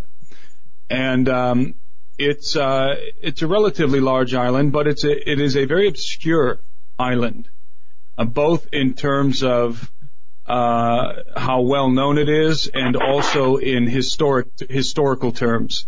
Not many people know much about the island of Sardinia. I didn't until a friend of ours, someone who became a good friend of mine, sent us a letter telling us that we needed to go to the island of Sardinia, that there was some very interesting things going on there, and that it was an island that had a lot of evidence of giants. So we went on as many of you know, we went on a preliminary trip to Sardinia, and we were struck with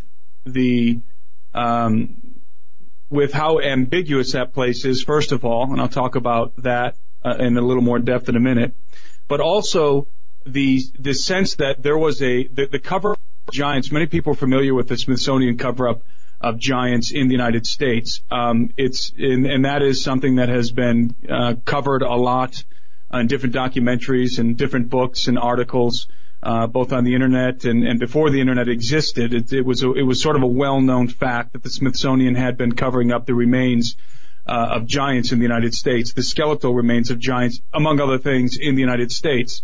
But that was something that was sort of buried in the past. What we have left from that time are old newspaper clippings and recounts from farmers and recounts from different people who went digging in the mounds, and we have some historical accounts from Abraham Lincoln and so forth. But there wasn't really anything fresh, at least not in the public venue that we could latch onto in terms of the Smithsonian cover-up of giants, because by this time many of the mounds in America have been excavated. Almost all of them have been excavated, and the remains of giants have been taken away and basically sequestered in the vaults of the Smithsonian Institution. And by the way, those vaults are huge. I think Steve has described some of those vaults on this show before. They're absolutely massive, multiple football fields long, I should say, multiple stories high, of artifacts, literally millions, tens of millions of artifacts that have been sequestered by the Smithsonian Institution, hidden away in their vaults, very much like the situation that has been occurring with the Vatican. However, I discovered that in Sardinia, a Smithsonian-like cover-up was afoot, was alive and well on the island. And there are many ruins, there are many ancient ruins on the island of Sardinia. There are over 30,000 megalithic towers. There were once over 30,000 megalithic towers present on the island of Sardinia, not to mention hundreds and hundreds of megalithic tombs, among other edifices. This is one island, and this is exclusively on this one island. So, obviously, right off the bat, when I landed in Sardinia, when we arrived in Sardinia on the first trip, I was astounded by the sheer quantity of rubble that was evident all over the countryside, megalithic rubble everywhere. So it was evident that there was something extremely important, crucial happening on the island of Sardinia in relationship to the other islands around Sardinia and the other land masses around Sardinia. This was something very unique was happening on that one island. It is very uncommon to find the residue, so much megalithic residue in one small confined landmass. So there are about 7,000 what they call nuraghe, or nuraghi is the plural term. There are over 7,000 nuraghi still standing to this day, but at one time there were over 30,000. And these are megalithic towers. Some of these towers are extremely high, over 100 feet high, were over 100 feet high. They were devised in the typical Cyclopean style, using rough-hewn stones without the use of mortar. And the megalithic tombs, some of them are absolutely immense, incorporating some of the largest stones, certainly the largest stones I've seen in Sardinia, are incorporated into what are called, and have been since time immemorial, the tombs of the giants. And again, there were hundreds of these tombs all over the island at one time. Now there's probably 30 or so that are still in relatively good shape. So I was struck immediately with the sense that something extremely important was happening on this island, and then I began to talk to the people in Sardinia, interview some of the older people in Sardinia, and one after another we were getting these testimonies from these people who had dug up the bones of giants themselves, either digging additions to their houses or gardening in their backyard or plowing in the fields, or in some cases who were actually hired by the government of Cagliari in the capital of Sardinia to extract the bones of giants from some of these megalithic sites, some of which were literally sitting right underneath of Catholic churches, which of course wasn't surprising to us. So you have this Smithsonian-like cover-up happening still to this day on the island of Sardinia. While we were there, we were able to visit on the very first trip. When I've gone there twice. The first time was a preliminary trip. The second time we went back with our professional camera crews and actually shot the film. And on that first trip, we actually visited a site. We visited a site in Sardinia where they were extracting something from one of these megalithic towers. They were doing a excavation in the tower. It was totally off limits. There were signs everywhere. We approached it as close as we could, and it was evident that they were extracting something from this megalithic tower. And we know from the testimonies of the people in Sardinia that they were routinely discovering, associated with the towers, but especially with the tombs, routinely discovering giants from 8 to 9 to 10 to 11 to 12, all the way up to 15 feet tall. The skeletal remains of giants of that magnitude, of that size. So, and again, this is happening right now. Probably this morning, there were people in Sardinia extracting these bones out of the megalithic sites that are present there, the ruins of the nuraghi ruins. And so there's this culture in Sardinia, this ancient culture, which is referred to as the nuragic culture. And if you do any kind of investigation into the history of Sardinia, you're going to hit a wall really fast, and that wall is called the nuragic culture, because obviously there was a culture that was advanced, that was building with megalithic stones, over 30,000 towers. That takes empire, by the way. That's not something that farmers do. And this, of course, just like all over the earth, suddenly this culture disappears and is referred to today as the nuragic people. Nobody really knows who the nuragic people were. There are some guesses. I think in our film we pinpoint who the nuragic people were, and for those of you who've seen the film, you know what we're talking about. But this culture was there's all kinds of legends and rumors that come from the distant past concerning this culture. We have rumors of cannibalism, for example. We have legends and rumors of great warriors and giants, certainly of giants. And you cannot separate Sardinia from giants. It is absolutely ingrained into the history of Sardinia. And again, very little is known about this place. Everybody goes off to the Great Pyramids in Egypt, or to Machu Picchu in Peru, or to some of these other famous megalithic sites, some of these other mysterious archaeological sites. And Sardinia has somehow gone totally overlooked over the years.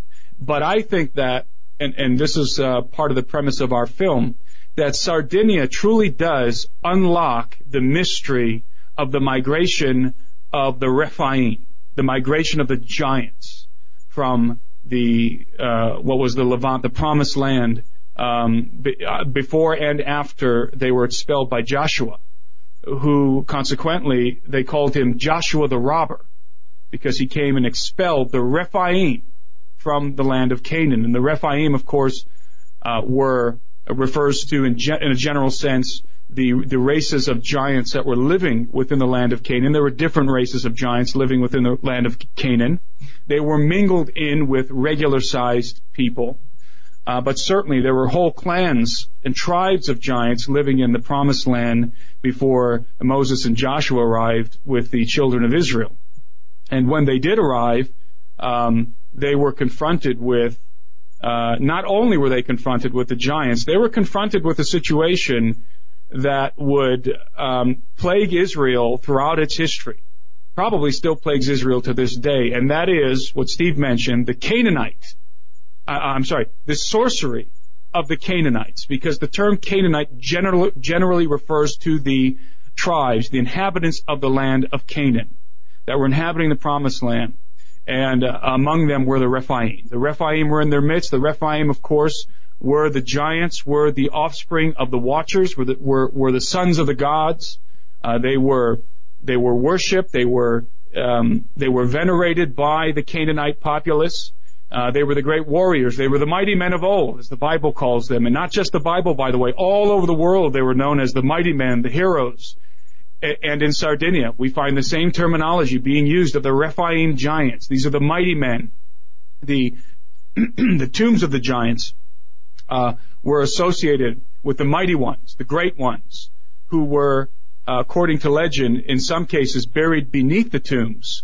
And these megalithic tombs were literally built as conduits for communication, for what Pember would call intercourse with the spirits of the giants. And so these hundreds of these tens of thousands of megalithic towers that once existed on the island, hundreds and hundreds of megalithic tombs, we believe were fashioned by the Canaanites and by the Phoenicians. The Canaanites became the Phoenicians for communication, for intercourse with the spirits of the Rephaim, of the mighty ones. And in our film, we break this down. We talk a lot about Canaanite sorcery, and I mentioned that this was problematic for Israel. After the conquest of Canaan, the Israelites were continually falling into the abominations of the Canaanites. And understand that the abominations of the Canaanites, and these are the abominations that the Israelites would commit these abominations, and then God would have to come and judge Israel severely, usually bringing foreign armies, plagues, and so forth. All throughout the history, the sordid history of the nation of Israel after the conquest of the Promised Land. And so, what was the abomination of the Canaanites? What were these abominable practices that the Israelites kept falling into? Was it just things that were that God didn't like, bad things? Were they just breaking the laws of God, and so they were being judged? Well, yes, but it goes deeper than that. The abominations of the Canaanites was a very potent and real source of witchcraft, of demonic power, the sorcery of the Canaanites. This is the kind of sorcery that the witch of Endor used to call up the spirit of Samuel from the underworld. This is real sorcery. This is necromancy. In fact, this is where we get the modern version of necromancy, is from the abominable practices of the Canaanites. In fact, the modern version of witchcraft and sorcery and necromancy and Satanism that we see today comes essentially from the Canaanites. And again, let me remind everyone that when we say Canaanites, we're saying Rephaim, the sons of the Watchers. And of course, these are generations departed from the Watchers, because these are post-flood giants that are living in a post-flood context, that are inhabiting the land of Canaan, that are not only gigantic monstrous creatures that are cannibals and terrorizing the land. Remember, they said of the land of Canaan that the land devours itself. There was cannibalism. It was a horrific scene in terms of the giants and what they were doing. But these were supernatural beings, partly quasi-supernatural hybrids. And they were empowered with this sorcery. They were empowered with this the sorcery of the Canaanites, which came from the Rephaim, which incorporated some of the rituals and ceremonies relating to the Rephaim, including the ceremonies, the rituals to raise the Rephaim from the dead, to communicate with the dead spirits of the giants, who there is indication, and we talk about this in our film, could actually be held in a state of some kind of suspended animation. And we have some surprising data in our film, some surprising quotes in our film regarding suspended animation as it relates to the giants. Steve? Yeah, I've got to say this. That's suspended animation. I'm sorry. Folks, go ahead. No, Steve, pick it up because I don't. No, you just finish your thought because I was on mute, so I didn't interrupt Tim in any way. Go ahead. The suspended animation factor that Tim is talking about surprised me. Okay, and people have to go to TrueLegendsTheSeries.com. I didn't mean to stutter there. TrueLegendsTheSeries.com to watch this video, episode 3, the Holocaust of Giants. It not only is it well done, but the information that it provides. This is kind of like the golden thread that weaves Genesis 6 giants, Xenogenesis, Empire Beneath the Ice. It's a golden thread, and it also contextualizes the Bible, in my view, the historical aspects of the Bible. And Tim just did a marvelous summation of the one aspect, and especially about the Canaanites. By the way, we're going to skip the bottom of the hour break because this is too important to really, and I want to thank our network for Global Star Radio Network for skipping the bottom of the hour break. But Steve, this is amazing stuff, man. This is just this is so. It is especially. Let me say this. It is not coincidental that Tim and I got together. I mean, I believe that was the Lord. One problem that a lot of people don't understand is a lot of researchers and a lot of people that have been on the cutting edge, they don't have anything to pass or work to. I wish I were Tim's age. I'm not. But here's the thing. We've got to be faithful. Paul had his Timothy. Obviously, Tim, you got a great name. And I'm not Paul, but what I am saying is this, is that God is bringing together people and people's anointings for such a time as this, because up until the time of Hollywood and all the subject matter that's already being presented in graphic novels, in video games, I mean, this generation can now basically be embraced with the truth because they live in the world of darkness. And believe it or not, Doug, and this is what you're really critically bringing up, is the fact of suspended animation. When I first started talking about giants and the specific generals that had told me about the giants in stasis, and Rick Wiles being given a supernatural dream vision by the Lord almost, I think he said 25, 30 years ago, then you couple that with Henry Gruber's vision of the giant fallen angels beneath the streets of Rome, and God sends him, supernaturally translates him there, along with three other or four other of his friends, and they're all praying for the release of the apostolic and prophetic ministry to be released that these two entities, fallen angels, had bound. Now, what's really critical is this. In church history, there's a guy called Eusebius of Caesarea, okay? And some people pronounce his name Eusebius, some people pronounce it Eusebius, but he lived about 265 to 340, so he died between 74 and 79 years old.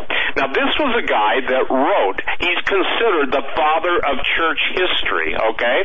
This is not some moron that went around, pounding stones and, trying to draw, animals on a wall. A very highly learned man. But I want to read a quote to you that's really critically important, because in his book, Preparatio Evangelica, book number 5, chapter 17, what he talks about was this.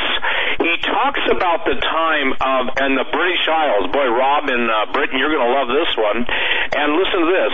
He's talking about a man, who is sent to the British Isles, and he's looking for the infamous King Og, who history reports was another name for Kronos. Kronos, obviously one of the Greek demigods. Now listen to this. There was this is Eusebius. He's an apologist. He's also the father of church history. If you look him up, you're going to find out this is no guy on a peyote diving board trying to make up stuff. There was, however, one island there in which Kronos was confined and guarded in his sleep by Breris, for his sleep had been artfully contrived to keep him bound, and there were many demons about him. Now listen to this, as attendants and servants. According to Talos, a first-century Greek historian, Og is none other than Kronos. Both Og and Kronos were known as the leader of the Titans. So according to Agabation, now listen to this, he is still alive in stasis somewhere near Britain if he has not been moved. Now, the British Isles are ripe with giants. I smell the blood of an Englishman. All of the children's rhymes, a little birdie told me so, so many statements that have entered into the English language center around Great Britain. Gog and Magog. How many people fight over the identity of Gog and Magog, in the book of Ezekiel? But how many people identify that the city of London venerates their two giants, Gog and Magog? Please look it up, ladies and gentlemen. Do your homework. Tim and I have done ours. And even begin to grasp the fact that a supernatural intelligence behind the scenes, and some people will call it the shadow government, the dark pool, the deep pool. I'm just telling you what it is. It's fallen angel land. There are entities of supernatural intelligence that understand human nature better than any shrink psychiatrist or psychologist, because they've been manipulating it from the time of their rebellion against the living God. Now, again, we're talking about the father of church history, talking about giants in suspended animation.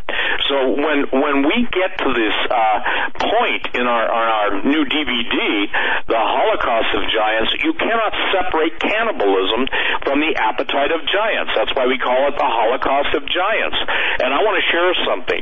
There, you can watch, Big Friendly Giant or all that stuff, but, outside of the fairy tale realm, the real giants were absolutely horrific. Joshua and Caleb went into the land in Numbers 13, 32, and 33 in the Old Testament. Look it up. And when they sent their spies, into the land, and they came back and said, for the land is a dangerous land, a deadly land, for the land devours its inhabitants. I remember telling you that, Doug, and you said, wow, I didn't know that. And it's not that you didn't know it, but most Christians will read that and not understand it. God has always been against cannibalism. Even people who try and make the Eucharist, the bread and the wafer, the wine and the wafer, the literal body of Jesus Christ, that was done as I'm not going to argue faith. Obviously, the Catholic Church believes it literally becomes the body and blood of Jesus Christ, where we, just in the same sense, do this in remembrance of me. The idea is that Jesus said he was the bread that came down from heaven. So now you've got basically if you will, all of the genetic engineering and manipulation proving one thing, that there is an attempt to do away with the absolute seed, the genome, the human genetic makeup of all who are still descendants of Adam and Eve. It was 20 years ago, at least, when I started talking about genetic Armageddon. I don't know if you and I had just met, or we've only known each other for, 17 years, Doug? 17 years. Yeah, not long enough, though, brother. Go ahead. Well, thank you. But it's been that. So genetic Armageddon is here, and now we've got, if you will, events transpiring, but you are what you eat. A good example of that is, I remember when we were talking about Kuru, we were talking about on talk radio in those days. Creutzfeldt-Jakob disease, some people pronounce it Jakob, Creutzfeldt-Jakob disease, spongiform, bovine spongiform encephalopathy, that's a hard word, BSE, and in essence, it turns your brain into a sponge. Well, that was tracked back to the headhunters in New Guinea, who by eating the brains of the vanquished foes, they believed, number one, they gained spiritual power, but they also believed that they would take on themselves the physical nature of their enemy and add to their own warrior status and warrior prowess. So, we in the United States, we send a group of top secret biological engineers down there, if you will, down there being in New Guinea. We culture Kuru, we find out what it is, and voila, it's incorporated into biological weapons agents. And again, it's really tough because there's reports that have been done, and they've been done by the most prestigious, universities in the world. And I won't even name them because I'll let people do their homework. Maybe if they have to work for it, they'll appreciate it.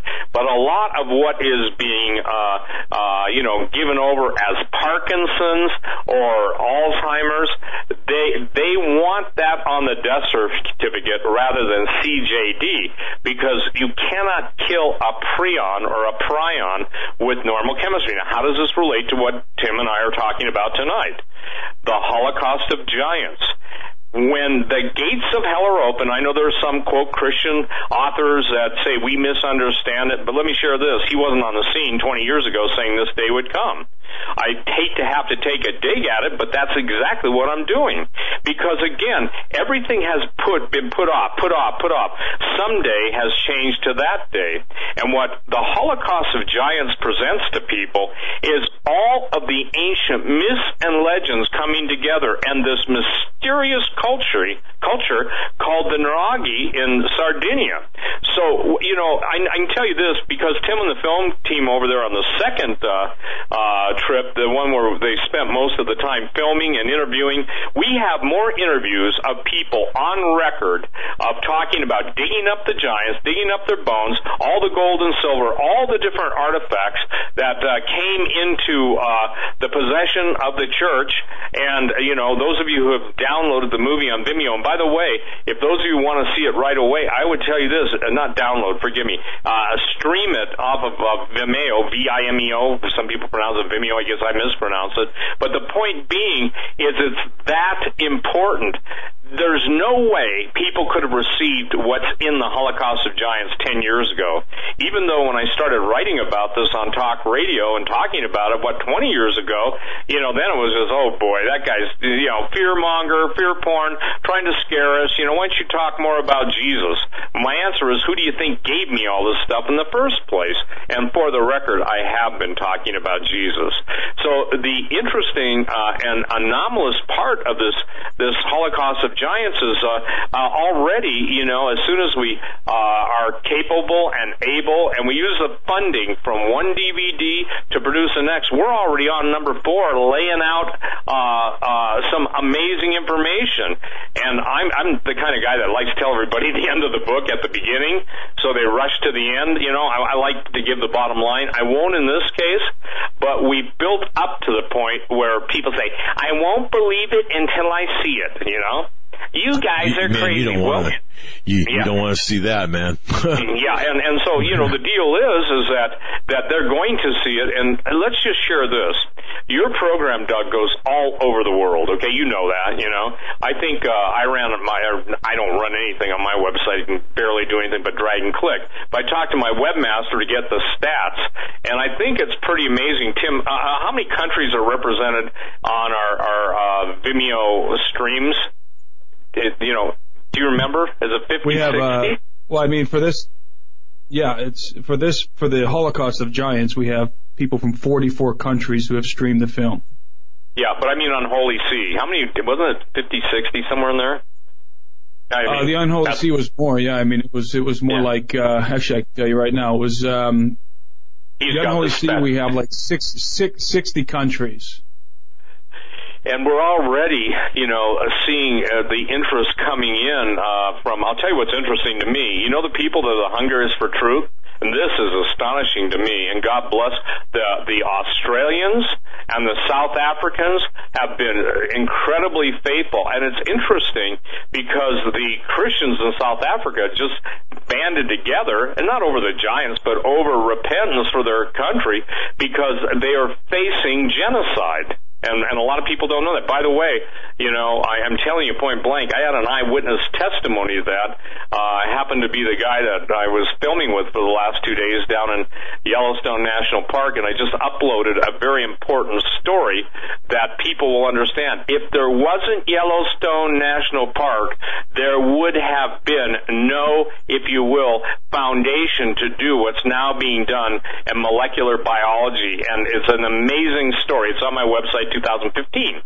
So, in talking to South Africans and getting the emails, the more we talk to people, they say, are you aware of our legends in our country, especially Australia, and they call it dream time?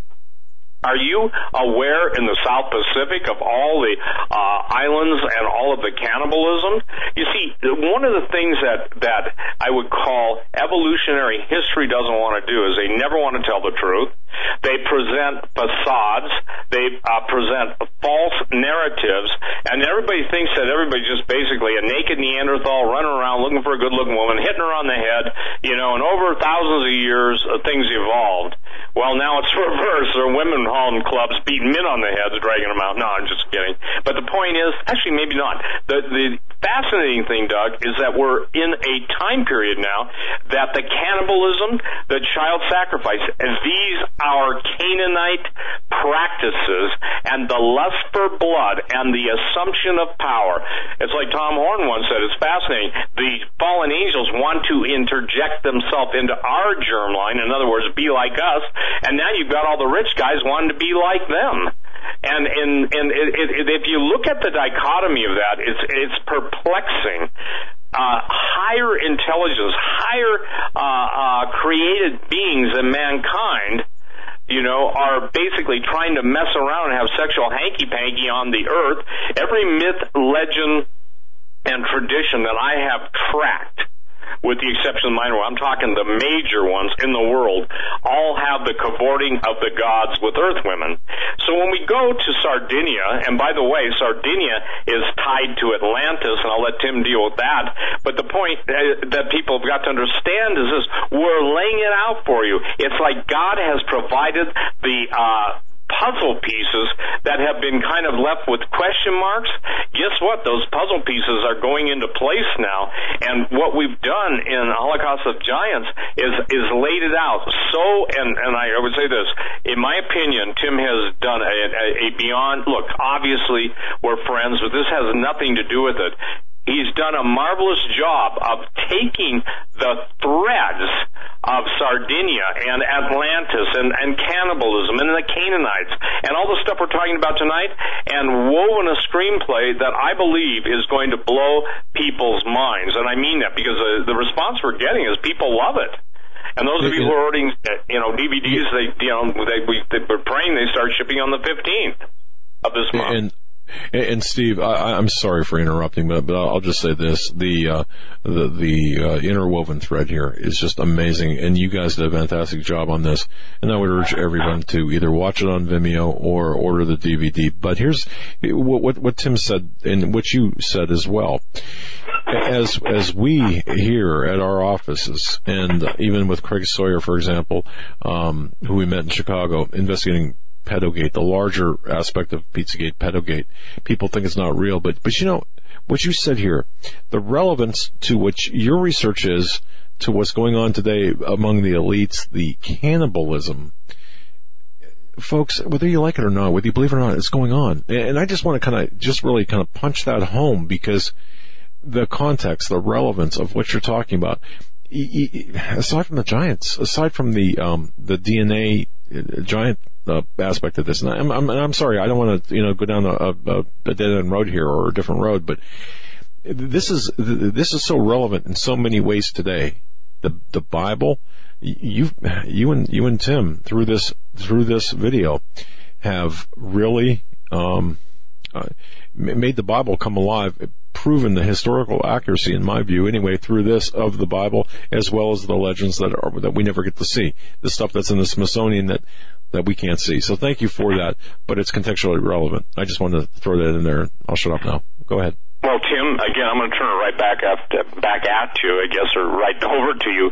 The thing that I think that is critical, why don't you share some of the stuff we've held, and obviously, don't spoil it. There's actually no spoilers. There's just mind-blowing stuff.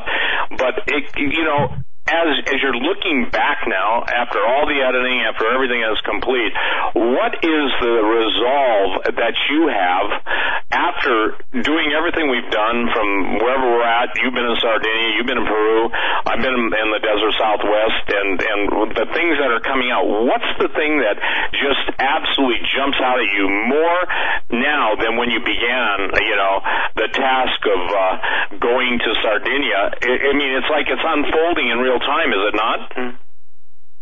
It is, and I misspoke earlier. These films, the True Legends series, have been seen in over 105 different countries.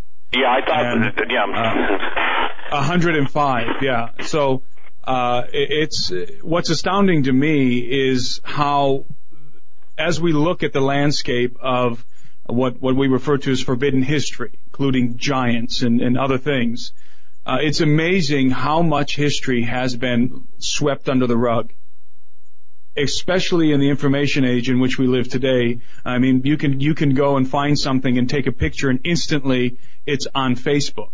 I mean, people are filming themselves committing suicide and killing others on Facebook live.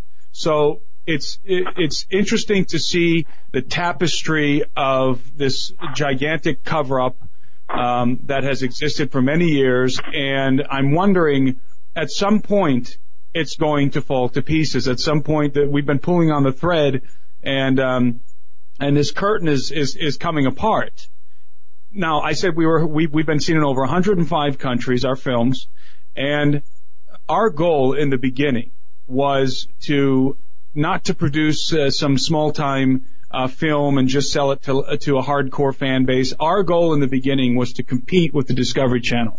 Our goal in the beginning was to compete with the History Channel, was to compete with Ancient Aliens. That's what we set out to do. And I can tell you definitively at this point that in terms of our content, we are. And I can tell you that we are because I won't go into details, but we've been contacted by these entities and agencies representing them. And they're very interested in working with us now, and they're very interested in some other conversations we've had. And they're taking notice what Gen 6 Productions has been doing, what we've been producing, the kind of content that's been coming out. And so it's only a matter of time. I mean, and people ask all the time, by the way, well, where are the bones? Why don't you actually produce bones or film bones or whatever? Well, the truth is this. I had, on occasion, the opportunity to take possession of bones. I chose not to, for a number of reasons. There are security concerns involved in all this. There are, it's easy to sit behind a computer and type those kinds of things, but when you're actually in a situation where you're being watched, where you're being surveilled, and the stakes are very high. The stakes are high not only for you, but for those who have accompanied you, your crew. And and also for, of course, the equipment that you have with you and the footage that you want to be able to get out of the country with. There's a lot of things that go into play here, but I can tell you this isn't about a lack of evidence. There's so much. If you compile the totality of the information that we put into these three films, going back to True Legends Episode 1, Technology of the Fallen, taking a look at the documentation that we exposed and translated from the conquest of Peru, that states that describes in great detail the discovery of giants, the mummified bodies of giants, the skeletal remains of massive giants in Peru by the conquistadors and by the chroniclers. And then you go to our next film and all the evidence that we put forward in the Unholy Sea concerning the cover-up not only giants, but also this vast underground world, the Shinkana beneath the Andes, actually it's a global phenomenon, this underground world, and all the information that we brought forth in the Unholy Sea, and of course we were talking about the pre-flood world and the megaliths, and then we lead up to this film, Episode 3, Holocaust of Giants, which now we're dealing with giants in the context of the post-flood world and the Canaanites. We are literally tracing this thread through history from the pre-flood world to the post-flood world, showing you the cover-up, the vastness of the cover-up, the complexity of the cover-up, not only involving the Catholic Church, but also the Smithsonian and the governments of particular nations. Listen, by the way, while it's on my mind, I was recently talking with a friend of mine, a famous guy, and an explorer, well-known explorer, and we were talking about the proof that has come out through scientific investigations of the kinds of things that we've been positing in our films, such as the existence of beneath Sacsayhuaman and beneath Sacsayhuaman in Cusco and beneath Tiwanaku in Bolivia, the existence of not only underground tunnels, but underground cities, underground citadels, and the fact that these things are known, that these things have been known for a while, and that there is, in fact, a deliberate, which this audience is well aware at this point, there is, in fact, a concerted effort to keep these things concealed and hidden. It's this massive amount of history that's been, it's like trying to hold down an inflated ball. And the ball's just getting bigger and bigger and bigger, and it's pushing up with more and more force and more pressure. Eventually, that thing's going to come flying out of the water. And we're at the tip of the spear,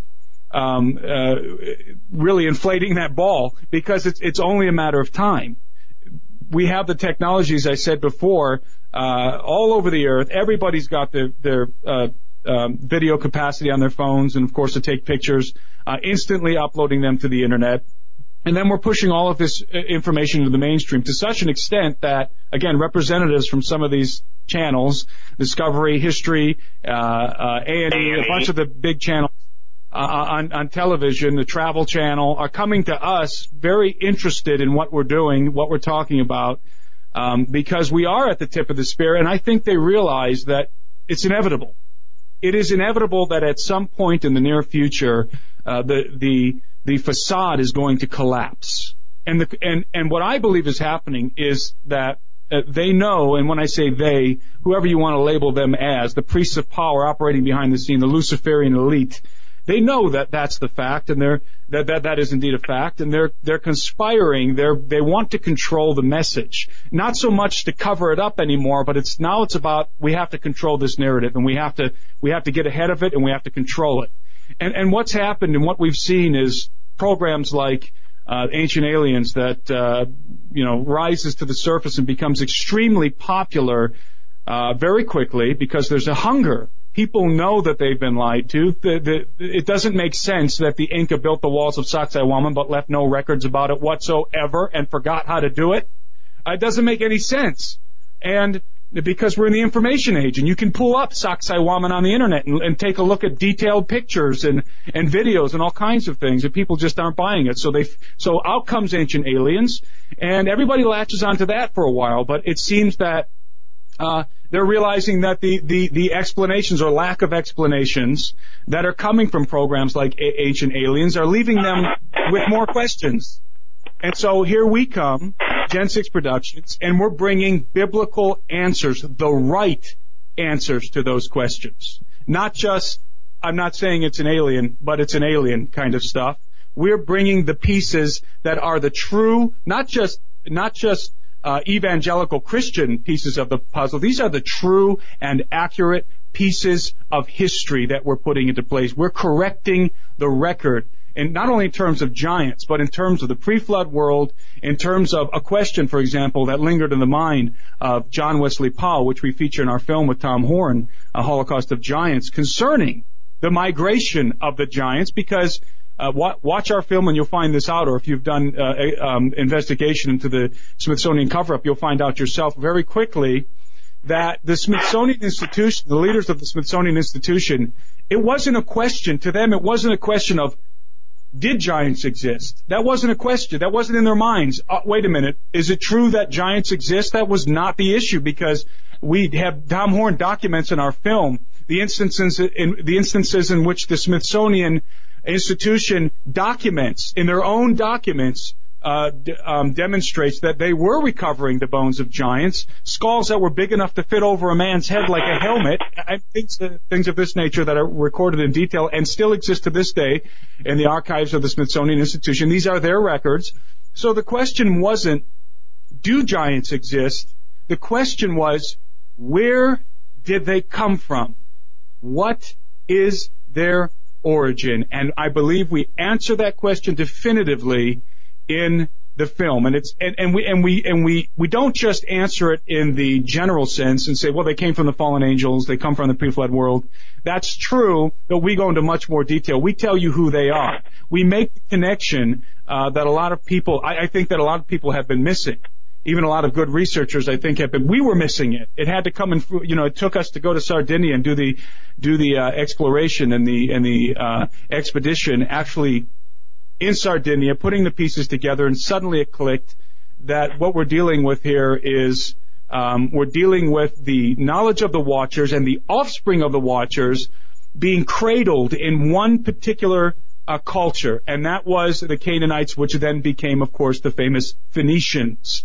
And it was the Phoenicians who propagated, who carried the seed of the Rephaim across the earth and propagated the race of the Rephaim all over the globe. And we're talking about that red-headed race of giants and the blonde-headed race of giants and the other races of giants that came from the land of Canaan. And who were the Phoenicians? The Phoenicians were, if you want your mind blown about the Phoenicians, I suggest you read David Flynn's book, Sidonia.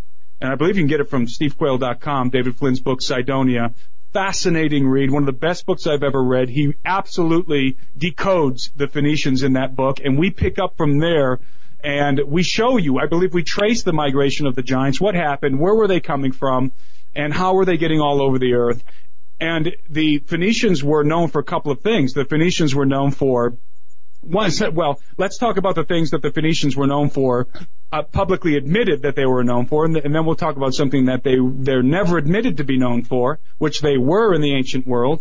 First of all, everybody knows that the Phoenicians were known as the Great Masons. They were the Great Masons of the ancient world. That's where we get, and we're talking in a post-flood context, by the way, that's where the Masonic, the Freemasons come from, the Masonic order comes from the Phoenicians.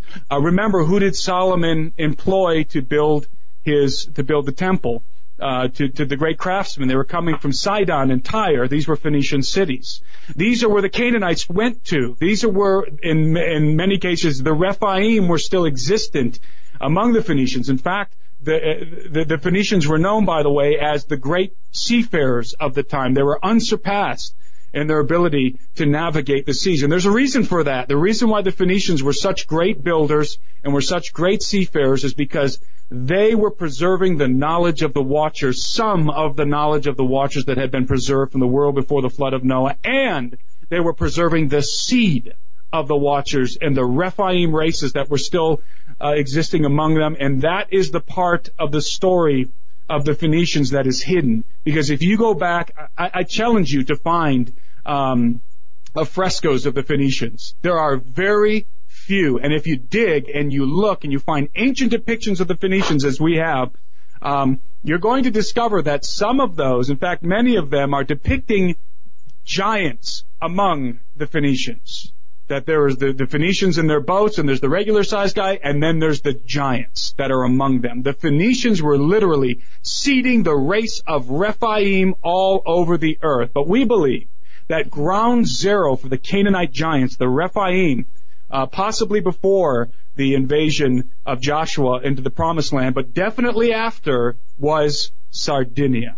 And that's why on this one island there were over 30,000 megalithic towers and hundreds of tombs that are to this day called the tombs of the giants. It was sort of a redoubt of the Rephaim on the island of Sardinia, a convergence of the Canaanites, the Phoenicians, the Rephaim, and then a migration from the island of Sardinia all over the earth.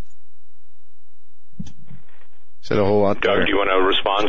I don't know how close we are to the break. We're about 2 minutes out, Steve. But and Tim, and I'll tell you something. This is a good time, if you don't mind, Tim. If you don't mind telling people how to get access to the video as well as the DVD. Tim, I'm going to kick it to you, and then we'll go to break. Sure. You can go to TrueLegendsTheSeries.com. There you'll find all the different versions of the film. We have a DVD out. We have a Blu-ray, and we have unlimited streaming, just like we did for the Unholy See. We have all 3 versions available right now. The DVD and the Blu-ray are going to be shipping somewhere around the 15th of this month, and we're going to rush deliver those to everybody. And a lot of people have already ordered this film. We're getting tons of hits on Vimeo, and frankly, we're getting rave reviews on this film. So it really is an exciting film, and it represents, this film is the culmination of an unbelievable amount of work, and we put a lot into this film. We put a lot of money into this film. We put a lot of time into this film. We were in the desert Southwest, Steve and I, Tom Horn, and there's all kinds of, and listen, this is not just rehashing the old Nephilimery. This is new, groundbreaking information coming not only from Gen 6 Productions, but also coming from Skywatch TV, from Tom Horn. It's a convergence of our efforts with what Tom has been doing and studying. The pieces are falling into place, and we really push the narrative forward, I think, in a way that we haven't seen yet prior to Holocaust of Giants. Excellent. Again, TrueLegendsTheSeries.com. Folks, we're talking with Timothy Alberino and Steve Quayle from SteveQuayle.com. We're just getting started. They're going to be with us in through the next hour, so don't go anywhere. We're talking about a number of things, and all this is very interesting.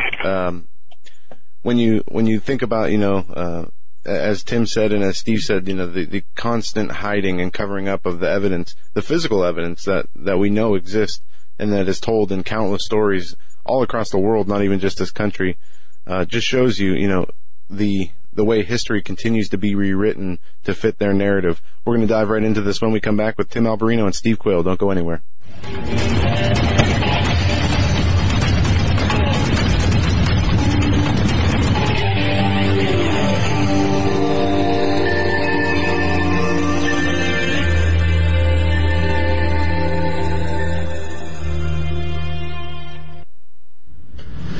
Just what kind of thriller predicts the future? In 3 days in the belly of the beast, Daniel Holdings wrote about the God particle before CERN actually discovered the God particle.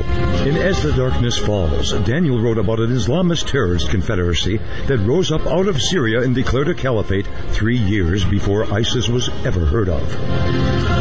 In his newest novel, Between the Veil, Daniel talks about a space between dimensions where supernatural beings can walk.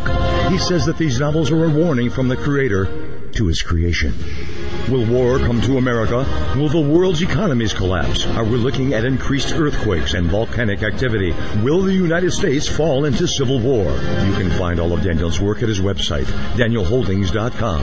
That's DanielHoldings.com. All of these things and more are talked about in Daniel's books. To find out what's coming next, go to DanielHoldings.com.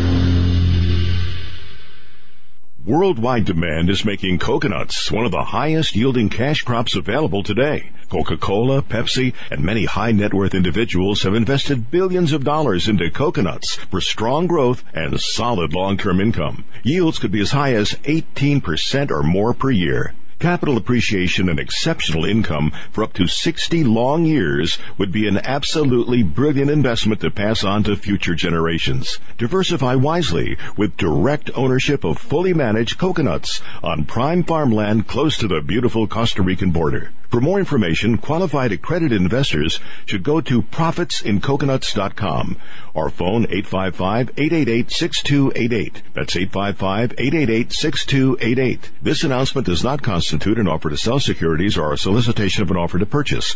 Offer made by prospectus only. 855-888-6288 or visit profitsincoconuts.com. profitsincoconuts.com. You may never look at your city, town, or its people the same way ever again. Stained by Blood, a murder investigation based upon a true story by private investigator Douglas J. Hagmann. Using the character Mark Stiles, Hagmann takes you on a journey behind the scenes where the homicide becomes a secondary to an underworld of satanic ritual abuse, child abduction, and even mind-controlled experimentation. For 5 years, a brutal killer remained on the loose, free to kill again. As Mark struggles to navigate a maze of bizarre twists and untangle a web of deeply hidden secrets kept by some of the most powerful and influential people in his community and beyond. Stained by Blood. Order your copy of this engaging novel today at HagmannandHagmann.com and click on the link. Stained by Blood at HagmannandHagmann.com and click on the link. Stained by Blood.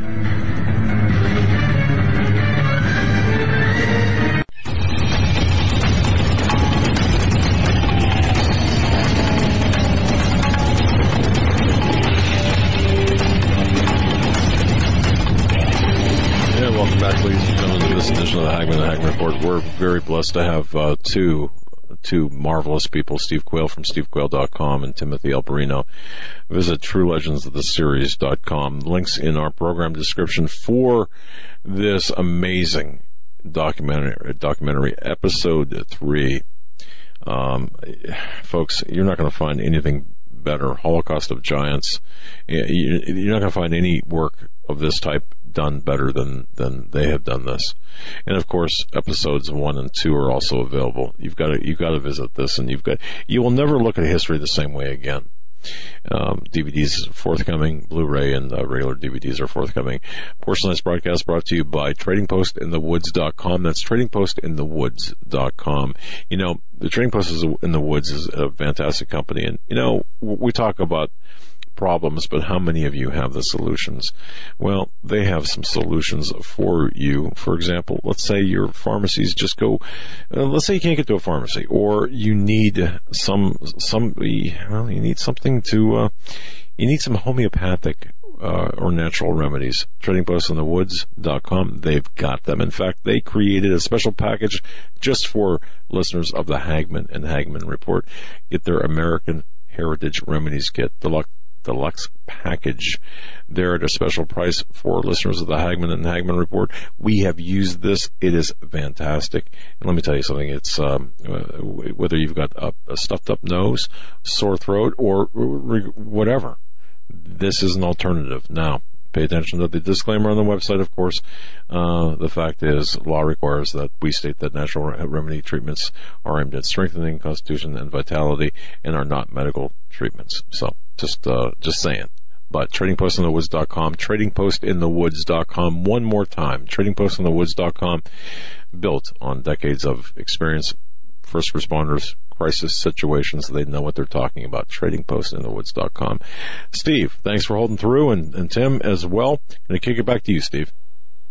Well, I think what's interesting, the more we dig into these events, it's the time seal of God that's being broken.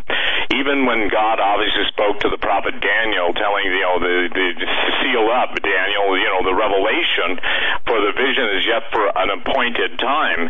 I think what's interesting is watching time play out before our eyes. Let me give you an example.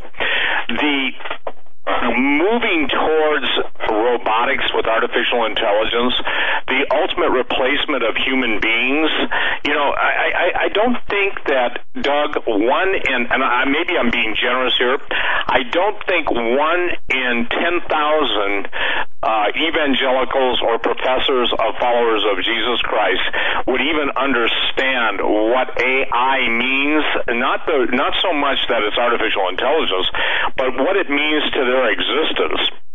And I want to put this into context. Genesis 3:13 through 15.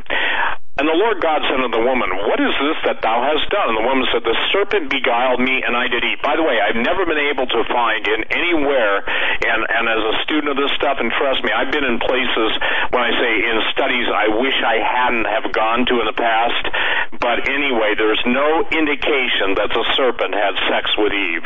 I'm telling you point blank. Now, with Eve's descendants, the daughters of Eve, I think every fallen angel said for a good time, show up and the daughters of Eve are hot.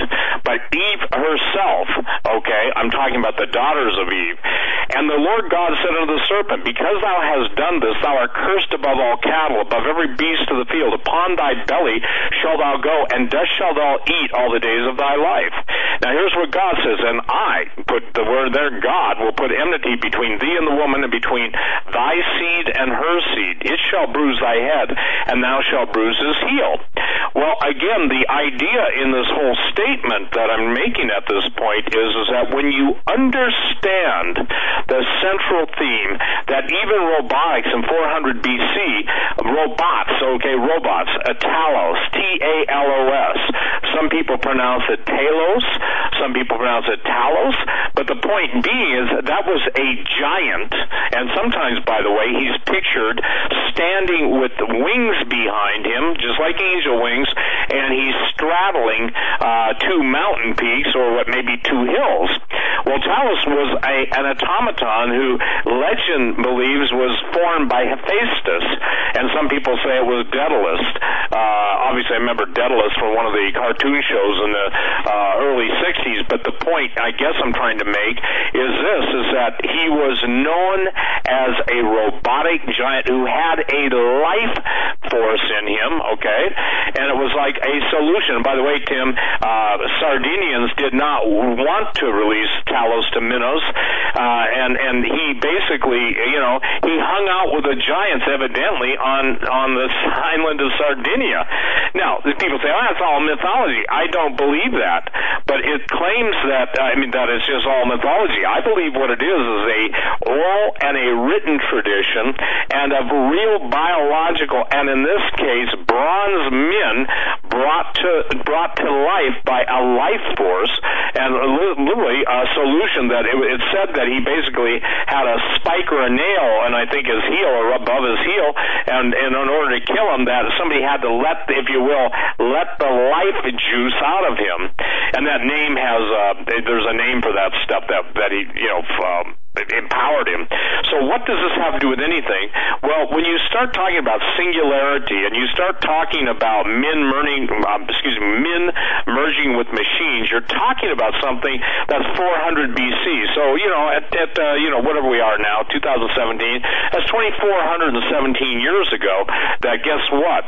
Robots existed. But also in an age of spiritual machines that Ray Kurzweil wrote about, one of the questions I've been proposing for years, when basically Kurzweil his proposition is that when you get sentience, when you get choice, when you get all of the things that make humans humans, these automatons, these robots, these if you will, mechanized or what's another word? Computerized entities will somehow take on a spirit. Well, I can share this with you, that demon possession, and people argue with this. The reason natives hold on to idols is because there's a spiritual force to them.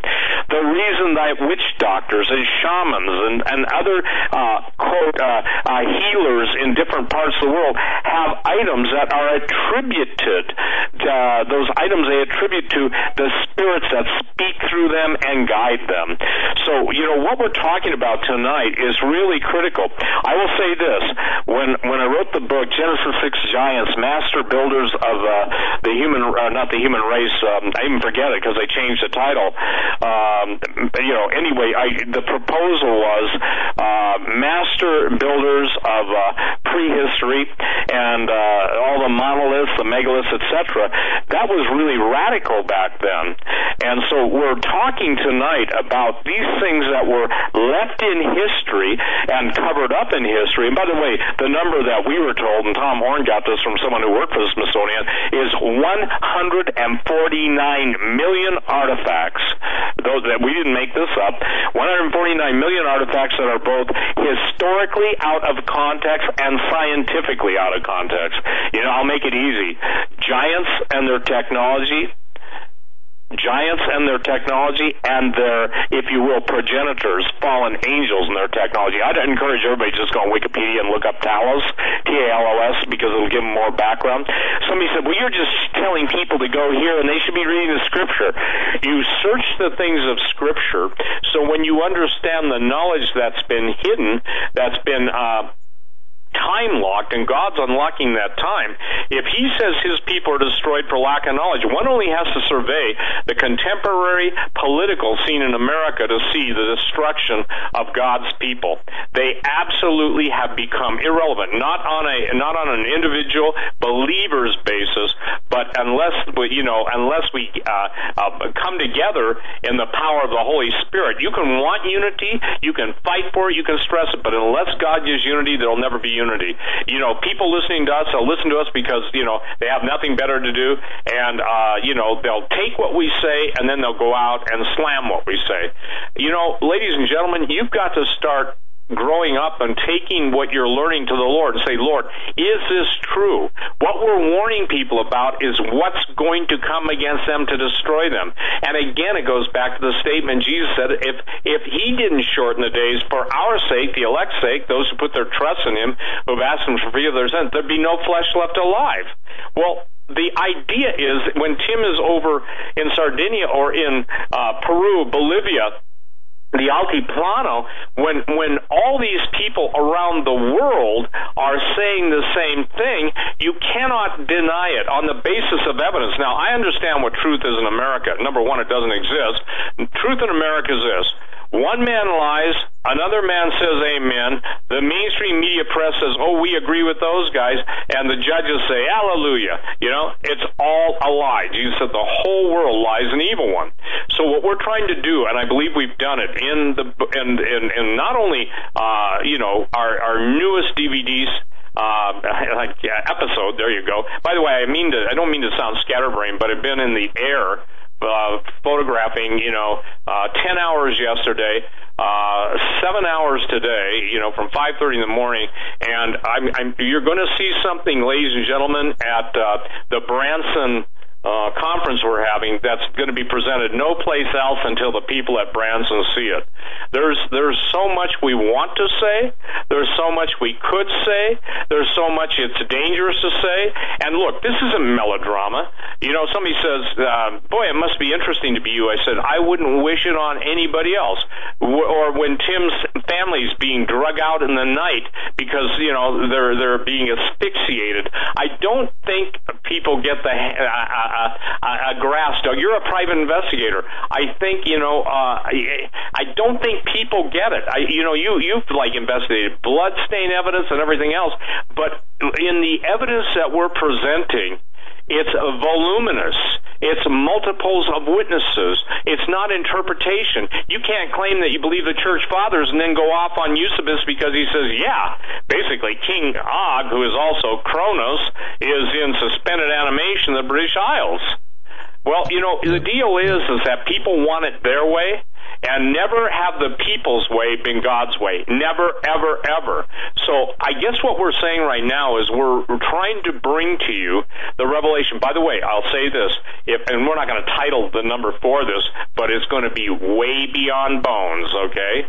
And that isn't bait. I'm just saying this. God has impressed upon Tim. God's impressed upon me. Those of you who have been involved with us, prayed for us, know that there's something going on, that God is using the vehicle and the people that he's raised up. Look, we're just sinners, man. We're saved by grace. And the deal is that, but we have a calling in the Lord Jesus Christ. Unfortunately, Tim and I answered our calling, and you know what everybody else is doing, Doug? They're getting wrong numbers. Yep, but they want to tell us our phones don't ring in their, phone bank, okay? The idea is simply this. The information we're dealing with is cutting-edge information. The information we've discovered is beyond anything. And for instance, when Tim was in Peru, and let's talk about Tim, why don't you take up Kipu, David Flynn, and that, because they just are announcing now they're starting to get a greater understanding of Kipu, QUP, P-U-I-S, Q-U-I, P-U-I-S, whatever. It's the threads that the Inca used, like basically different threads of different colors, and they had a language in advanced mathematics. So, Doug, maybe our tapestry at the beginning is a closer definition of what we're doing, that, God is unraveling the knots and bringing clear threads of understanding to the people listening to this program. And ladies and gentlemen, you've got to absolutely, those of you who live worldwide, go on Vimeo and, stream the video. You get it instantly. You don't have to pay the exorbitant charges of shipping. And again, that may sound like I'm working against myself, but we want the information into the hands of those who can basically get it immediately. Because again, Tim, I knew it was like, in the 80s. I just knew it was over 80. I didn't know it was 105. But there are hungry people, Doug. I hear from them day in, day out. So, Tim, if you would explain Quipu, why this is important, obviously the situation with David Flynn's work, just remind the people of what we're onto and how it relates to what we're doing right now. Well, Quipu was the system of written, the only encoded form of communication that the Inca used. It was a system of knots and different colored strings that were fashioned in certain arrangements to convey different kinds of information and very complex information. And it was a couple years ago that we realized, having reviewed some of David Flynn's work again, concerning the geoglyphs of Tiwanaku, and if you're not familiar with that, I encourage you to get our Technology of the Fallen episode 1 of the True Legend series. We talk about it in that film, and we show you what it is in that film, because all over the Altiplano and all over Bolivia, the plains of Bolivia, and especially around the Tiwanaku region, there are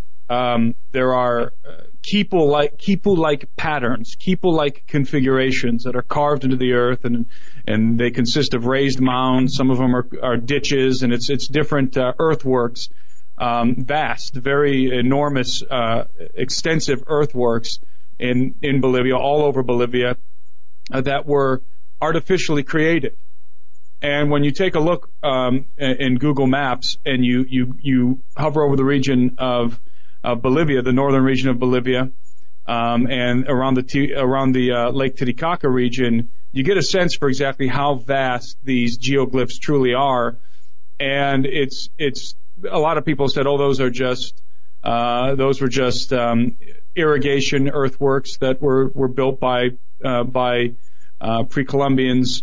But that's obviously not the case once you see how vast, how extensive these things are. And then, as Steve said, recently they've begun to take the first steps to decode Quipus, which has been mysterious. It's been a mystery for a very long time. Nobody has been able to decode Quipus, and they're finally beginning to understand, at least having the rudimentary understanding of the basics of the configurations of Quipus, the various configurations of Quipus. So just go online, type in Quipus, you'll see what we're talking about in terms of the way that the Inca devised it, and look up the geoglyphs of Tiwanaku, or get our film, True Legends, Technology of the Fallen, to get a more in-depth view and a more comprehensive explanation of what Quipus is. Consequently, right after we released our film, The Unholy Sea, last year, in last June, NASA came out with a photo. Many of you have seen the analysis I did concerning this, which they were calling it at the time Mars Code on Mars. And the photo showed a very strange, artificial type, what was seemingly artificial configuration of lines and dots on the surface of Mars. And it was extremely analogous to the geoglyphs of Tiwanaku. And I know that if you read Flynn's work, you'll find that he makes direct correlations between Tiwanaku and Mars. And by the way, the Canaanites and Mars as well. So there's something very interesting going on. I've been saying for a while now that I believe that we are in a process of soft disclosure. disclosure not only concerning giants and the bones of giants and the forbidden history that they can no longer cover up because of technology, because of information technology, but also information, a soft disclosure concerning Mars, concerning extraterrestrial life and this sort of thing, which is featured in the news almost on a daily basis. I mean, if you're tracking with Fox News or CNN or whatever, you visit their websites, you're going to find, I would say, at least every other day now, some kind of an article concerning Mars, concerning the moon, concerning Jupiter, some new discovery.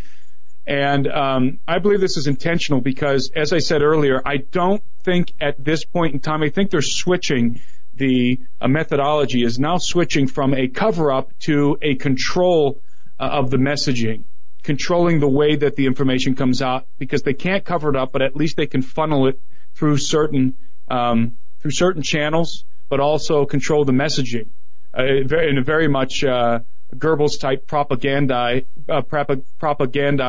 way. But as it relates to giants, as it relates to extraterrestrials, as it relates to ancient technology and these sort of forbidden historical issues. By the way, I encourage everybody, if you haven't seen the film Holocaust of Giants, I encourage you to go to Gen 6 Productions, the YouTube channel, and watch our trailer. We just put the trailer up a few days ago. It's over 4 minutes long, and if you're on the fence about seeing the film, I encourage you again, go watch the trailer. It's up now. It's got thousands and thousands of views. And you'll really get a sense for what's in the film. Much more. I mean, it's a 2-hour-long film. The Unholy See was 2.5, packed with content. This one's 2. I think it's even packed with more content that the Unholy See had contained, but in a shorter film, 2 hours. And there's just so much content in this film that, I mean, we could talk for hours and hours and hours and still not cover everything that we talk about in this film. That's sort of been our trademark, is we don't just deal with 1 or 2 or 3 subjects. We take 10 different things and squeeze them together in one film and try and put them into an order and make sense of these different things and thread that and take in the different themes that we have and thread them through the film, and then so that by the end of the film you can see all of these disparate pieces and parts coming together. And I think we've done that. I know we've done that in the Holocaust of Giants to an even greater extent than we did in the Unholy See. So go see the trailer if you haven't seen it at Gen 6 Productions. It's also on Steve Quayle's YouTube channel. And check the trailer out. I don't know, Doug, if I know some people have questions. I'm seeing a lot of questions popping up on the board there concerning the Canaanites and concerning the film. And I can, if you want to, we can field some of those questions. Yeah, folks, what might be good, if you do have questions for Mr. Alberino and Mr. Quayle, studio@hagmanandhagman.com, studio@hagmanandhagman.com. Otherwise, we're not going to be able to get them here in the studio, and we will begin answering those or submitting those questions as we get them.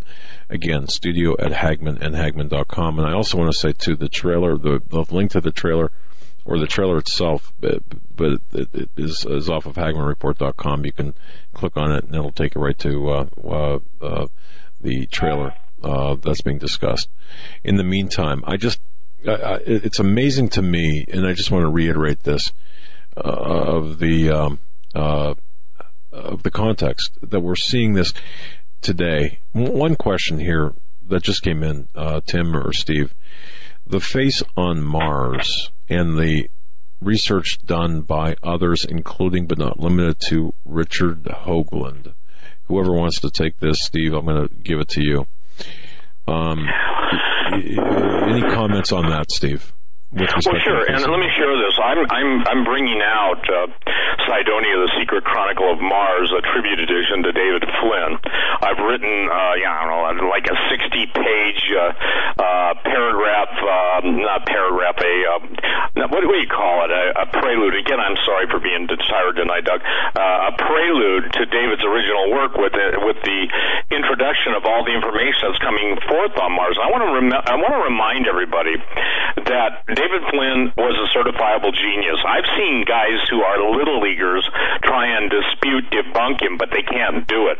And it's not that I'm sticking up for my friend who's already gone to be with the Lord. I do that anyway. But I was fortunate enough to be one of the only guys that got to spend a lot of time with him one-on-one. He lived in Helena, I live in Bozeman, I go there, he'd come here. But we talk all the time, and the one thing that people miss, Cairo, Egypt, the word Cairo, go look it up. Some people say it means the city of Mars, some people say it means the camp of Mars, some people say that its real meaning is this, the encampment of Mars. Now, you've got the interesting parallels between the surface of Mars and obviously the surface of the Earth. You have the more interesting parallels of their orbital velocities, their axial shift. All this stuff is not just coincidence. So the Mars theme, meme, and headlines are now increasing, along with Antarctica.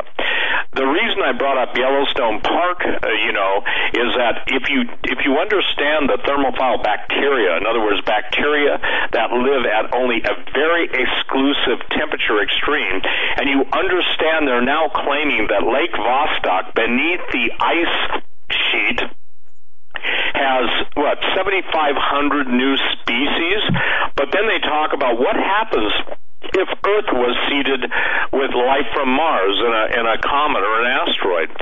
So what is critical for people to understand is that what Tim is talking about, almost like I would call it a graduated or a gradual bringing people to the truth. It should make everyone upset. How many times you heard there's no life in the universe, there's no, Mars, it's a dead planet, blah, blah, blah, and then they changed their story in tune to fit the latest science fiction release. I'll give you an example, Prometheus, okay? Well, you've got this guy that's alien, comes to Earth, basically takes himself, throws himself into the water. This is the abbreviated version. And out of that seeds the human race. Well, this idea of seeding the human race is called panspermia. And that whole thing is coming into more being. You are the aliens. Now, I will say this, that never have I seen someone's work more ripped off than David's, Flynn, because, again, Mars has everything to do with us, and we have everything to do with Mars, okay? And this is something that the ancients understood. When we were in the desert Southwest, let me just share this. The new book that Tom Horn and I co-wrote and then released together, Unearthing the Lost World of the Cloud Eaters, compelling evidence of the incursion of giants, their extraordinary technology and imminent return, is so critical to understanding. Look, when we're in, and I won't give anything away, Tim, that, because again, I want to keep everything, that I'm privy to in the context of honoring what you're told. But I will tell you this, in the last week, Tim was given information that's absolutely identical from another part of the world to what we were dealing with in the Native American elders in the desert Southwest. Absolutely identical. Absolutely concerning the lost civilizations, concerning the giants, concerning origins, concerning stargates. So here's what, most, and by the way, this isn't by people who sit around and read graphic novels, play video games, and obviously listen to us, okay? So we're at a point now, Doug, where it's important for people to understand. When God gives a man revelation, He doesn't force us to accept it. He says, choose ye this day. Well, when I make a statement like God's given us free choice, I get more emails trying to fight against that statement than people that should exercise it to maybe understand, search the scriptures and see if these things be so. I want people to understand this. The new DVD, along with the book, okay? The book is available immediately.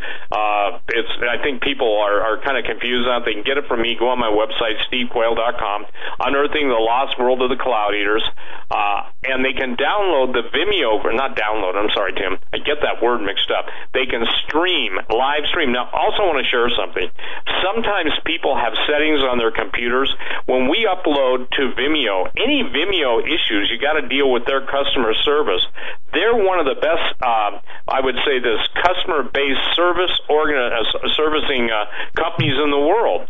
We can't do anything if your credit card is, being rejected. We don't have any control over it. But Vimeo's customer service be defined, and I've watched things be resolved within 48 hours. And, again, we have probably one issue with every no kidding, one issue with every 500 to 800 stream views, so it's not like it's happening all the time.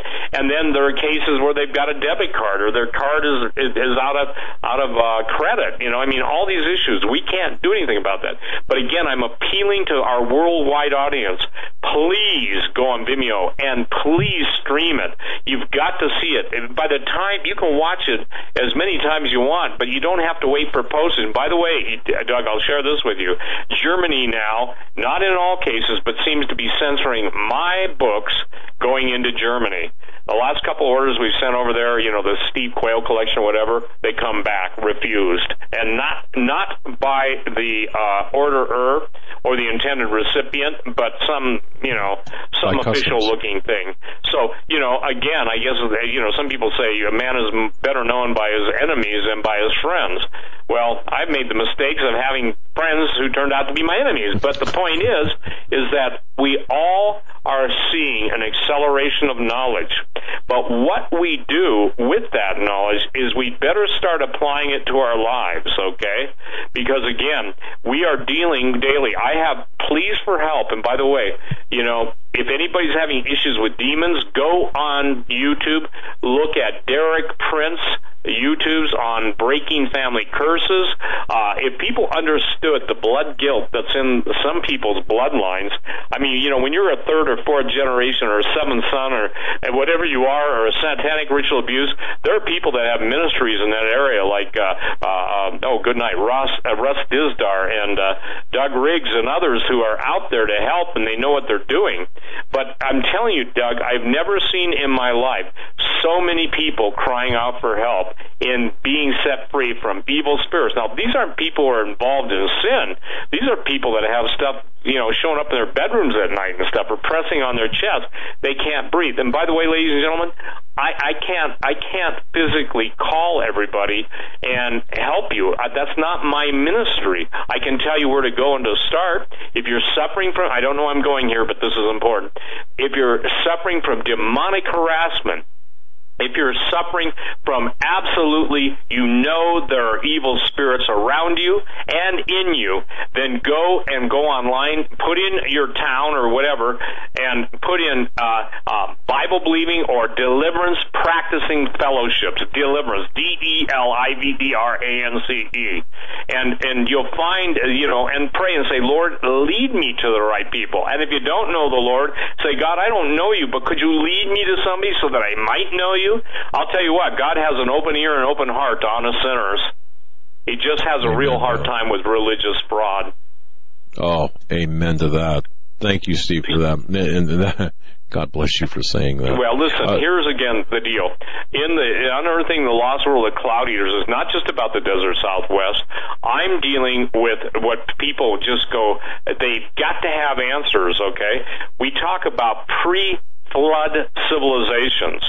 I'm dealing also with the whole war, of course. Genesis 1:1 and 1:2.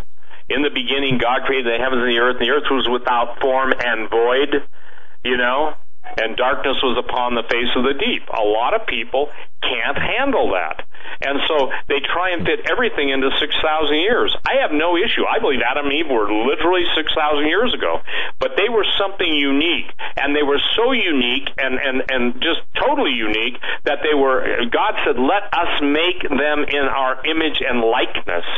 And so that's something that in that statement is the fighting words of hell.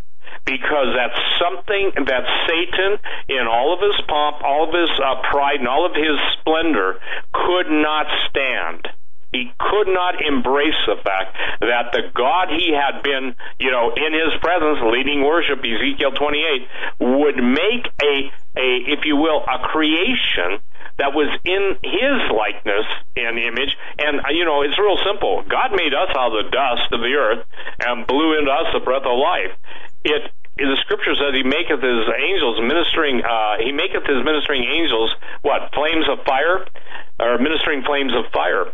And so it's like he took them out of the fire, and I don't know, maybe the fire on God's own eternal altar. I don't know. I don't have the answer to that. I'm only suggesting something.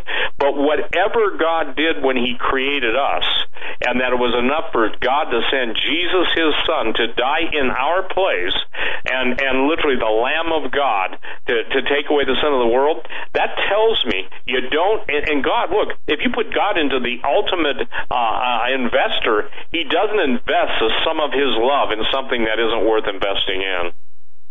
Very well. Does that make sense? Yeah, it makes and sense. if you understand you are fearfully and wonderfully made, if you think you're a pile of you-know-what, then go read the 139th Psalm. Because sometimes when, the nail biters, the backbiters, the cannibals, the walking cannibals, and by the way, some cannibals killed you while you're dead, or ate you while you're dead. Now I got to come up with a word for basically believables or cannibals that are claim believers that, they just want to devour you while you stand on your feet. And Paul talks about that by the word. Devouring one another, backbiters. The thing is, when you devour one another, guess what? There is nothing good that can come out of it. So Satan is smart, incredibly intelligent. You cannot deal with the devil on his terms.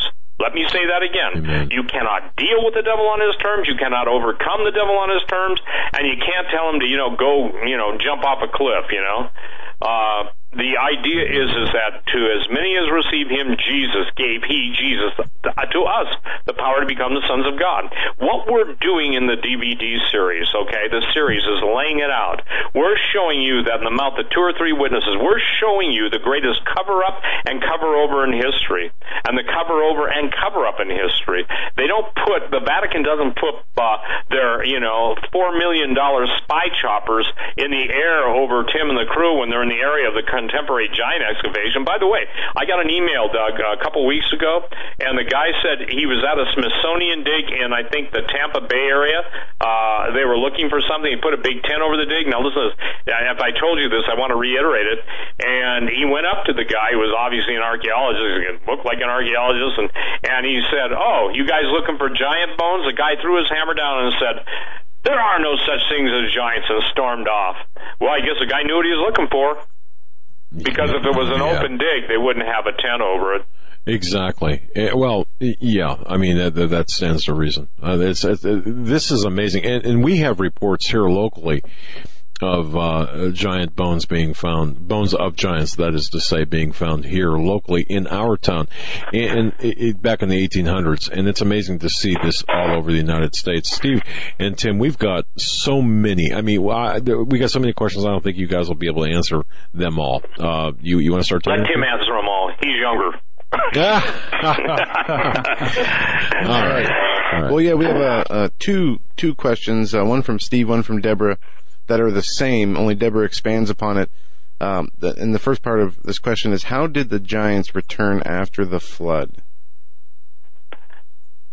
Am I supposed to answer that? Yeah, let me deal with that one, Tim. I'm sorry, and then I'll just say this, because they're not reading Genesis 6. Okay, they don't know it. There were giants in those days prior to the flood and after those days. In other words, multiple incursions, both before the flood and after the flood. The Scripture spells it out. That's an answer. I don't have to go further than that. They did it before and they did it after. Yeah, okay, but if there's a third question here.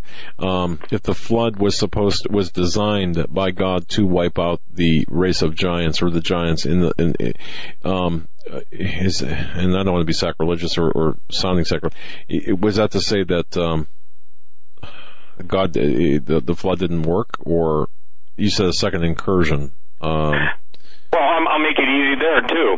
Go to Obadiah's single chapter. Though you set your nest amongst the stars, yet will I bring thee down. You're talking about heavenly beings with heavenly technology, advanced technology, and there are those that believe they escaped underground, you know.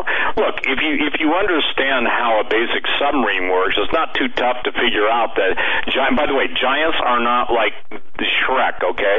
They're brilliant. They taught mankind. The fallen angels were their fathers, and just like a father teaches his son the trade or whatever he's learned, like in the Guild GYLD system, that's what the Book of Enoch talks about. That's what caused the fallen angels to lament, because they were going to see. God tells them, I'm going to wipe out your offspring. We're talking about advanced civilization that had genetic manipulation prior to the flood of Noah. And I'm saying this, I'm talking about a civilization of angels prior to the creation of the original earth, okay? And so the thing is that when I say the recreation of Genesis 1:1 and 1:2, when God said, go and replenish the earth, God judged it. So, I mean, they escaped. Tim, do you want to answer that too? Because you had contemporary information, just don't, give the source away. Well, I think that there's multiple contingencies, and I think many of them can be true at the same time. I think there are a few of them are especially convincing to me. I think that there is evidence and indication that I call it the exiles of Atlantis. I think that there were exiles from the pre-flood world, whether they used technology to escape the earth or to go under the earth or whatever. I think that there were survivors, and we find this narrative, we find this kernel in many different stories in the ancient world, myths and legends, and even in contemporary times. We find it in contemporary writings that in the occult world and in the different some of the different fictions that were written as fictions, but that have nonfiction as their basis. The idea that there were exiles from an Atlantean-type world, a world that was destroyed in a great flood. And yes, I was just on a phone call with a good friend of mine who has information, he says he has evidence that the escapees, the exiles from the world before the flood of Noah, that some of them did survive and that they have been inhabiting the underworld. They've been inhabiting the underground world, the Shinkana under the Andes, for example, and furthermore that some of the shaman, not your typical shaman that you'll see as a tourist walking through the streets of Cusco, but a secret order of shaman, the real serious guys, the guys that are practicing intercourse with demonic entities, that they are indeed in contact with these entities, and this isn't some kind of an ayahuasca hallucination that these guys are having, according to my contact. And he was approached by a couple of these guys and shown evidence of the existence of these entities beneath the earth. These guys, this secret order of shamans, are actually in physical contact with this race, who I was explicitly told are not fully human, and are survivors from the world that was destroyed. In other words, the old world, the empire of the gods, I call it, the pre-flood world. So I think there's multiple contingencies. I don't think it's necessarily that one of the contingencies is true and the rest are false. I think there's a few possibilities, and they could all be true simultaneously. So, but I'm convinced that there were indeed what I call exiles of Atlantis, exiles from the pre-flood world, one way or another. Okay. We have a question here from Karen R. She says, ask Tim if they have ever heard that the base of the walls of Jericho are cyclopean, built by sound by the giants, and this is why God used sound to bring down the walls. You know what's funny is I did hear that. I heard that on a Hagmann and Hagmann program with Steve Quayle and Tom Horn. There you go.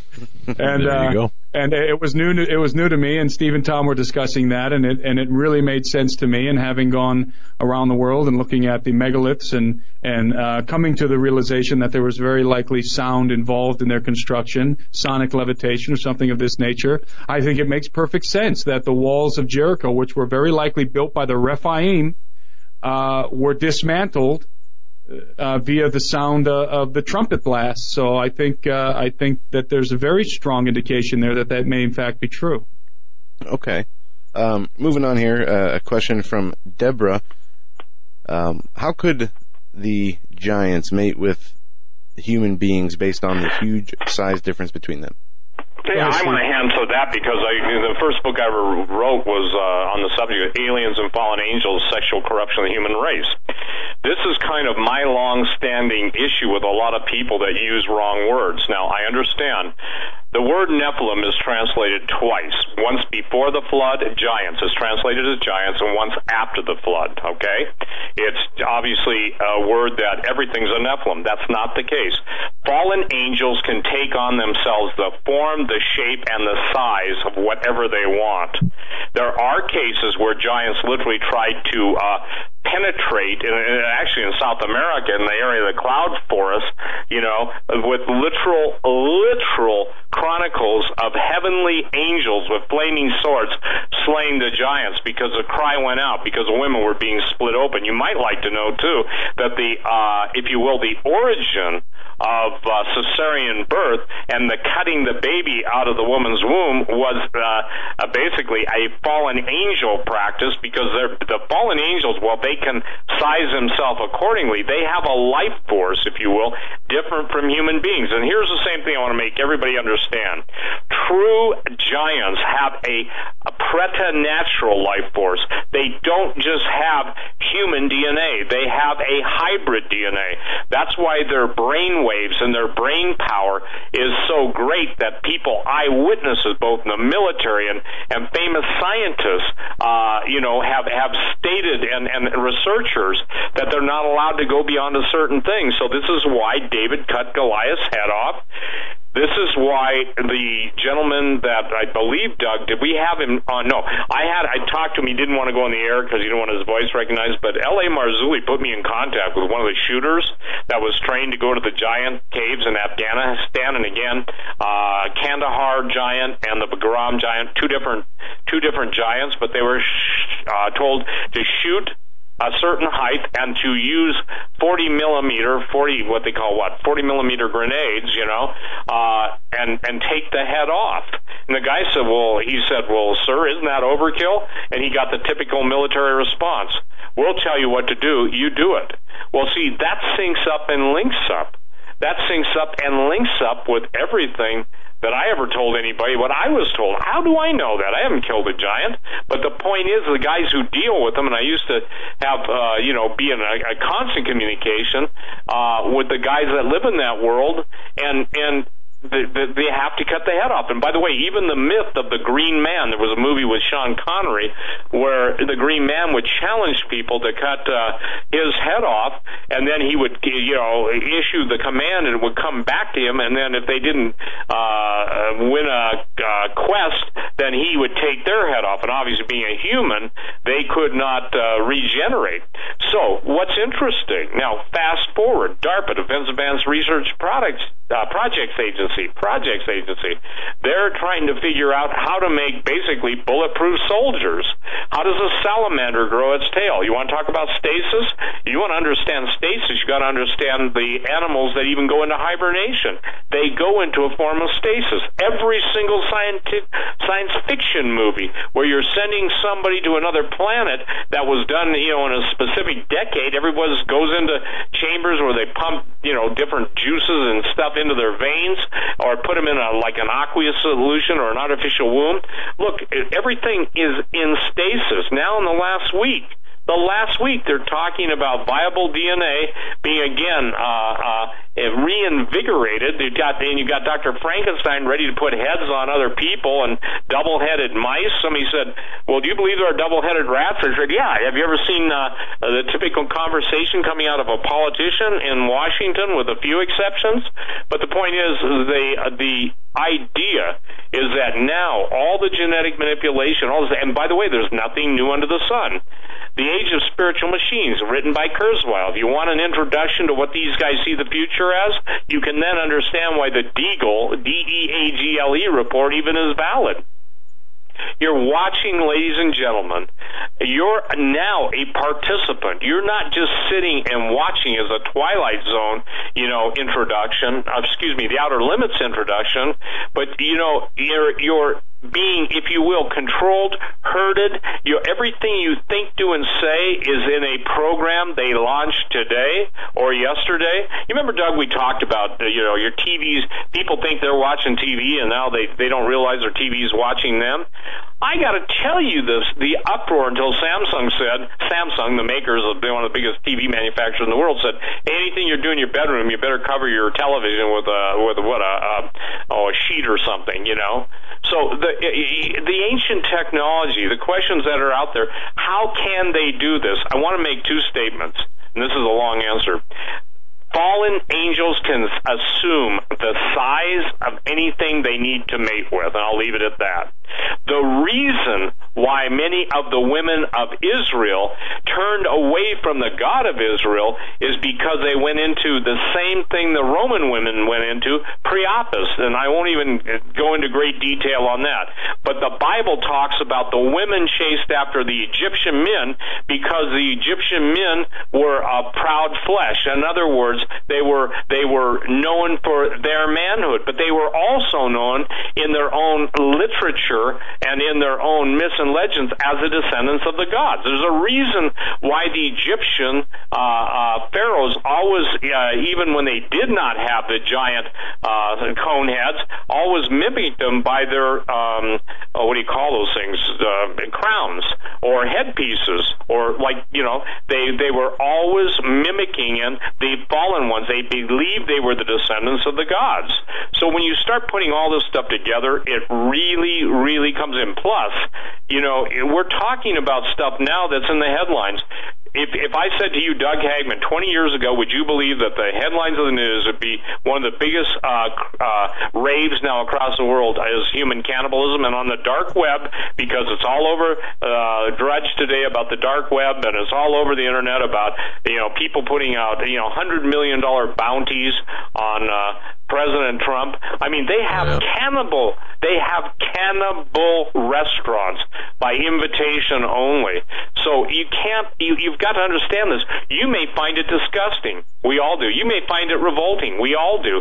But the point is, there are people embracing it, and they no longer look at you as a meal ticket. In other words, supporting them financially. They're looking at you as a possible meal.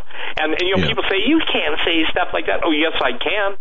Yes, I can, because again, the human genome is being manipulated. Remember the story of baby parts and Seminex, the artificial flavors and stuff that go into 250 foods? What do you think that does? When you eat human flesh, it changes your DNA, and it goes into the appetite center of your brain. The same part of your brain that gets you addicted to whatever you're addicted to, that's where that attacks. So guess what?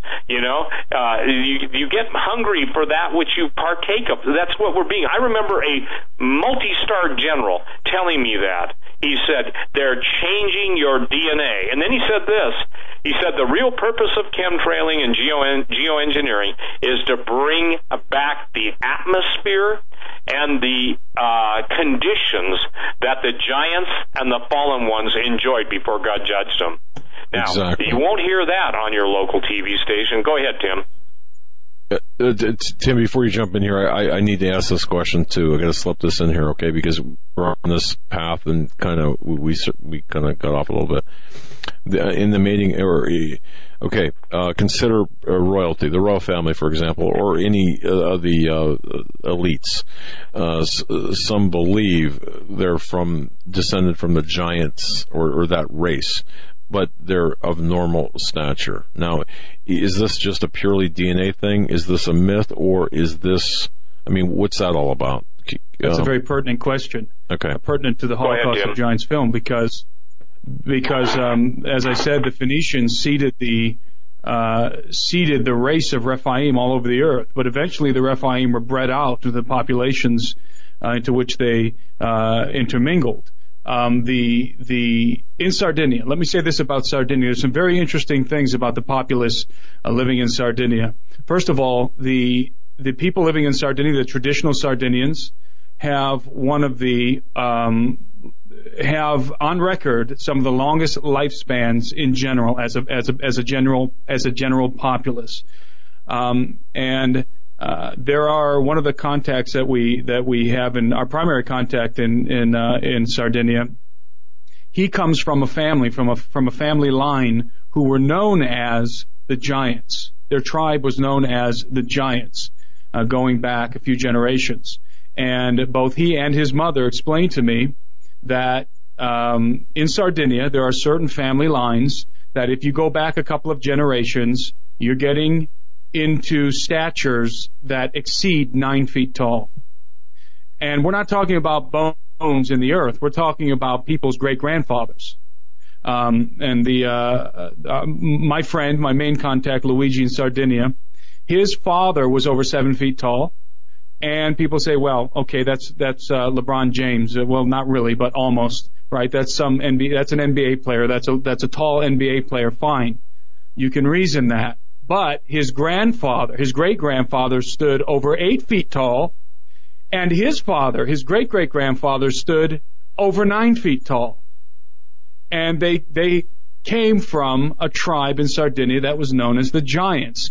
And what was their story? What was their narrative concerning their family?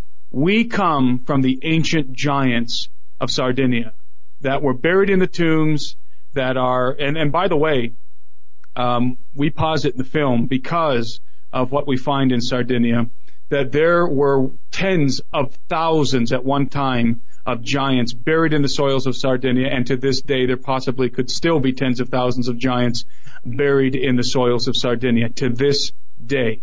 And so, is there something very interesting going on? By the way, I won't go into detail because we don't talk about this in the film, and this is sort of a private matter. But some of the individuals that I met with in Sardinia, who have a connection to the lineage of the giants, have some very interesting and I would say severe, very concerning demonic activity recurrent in their lives.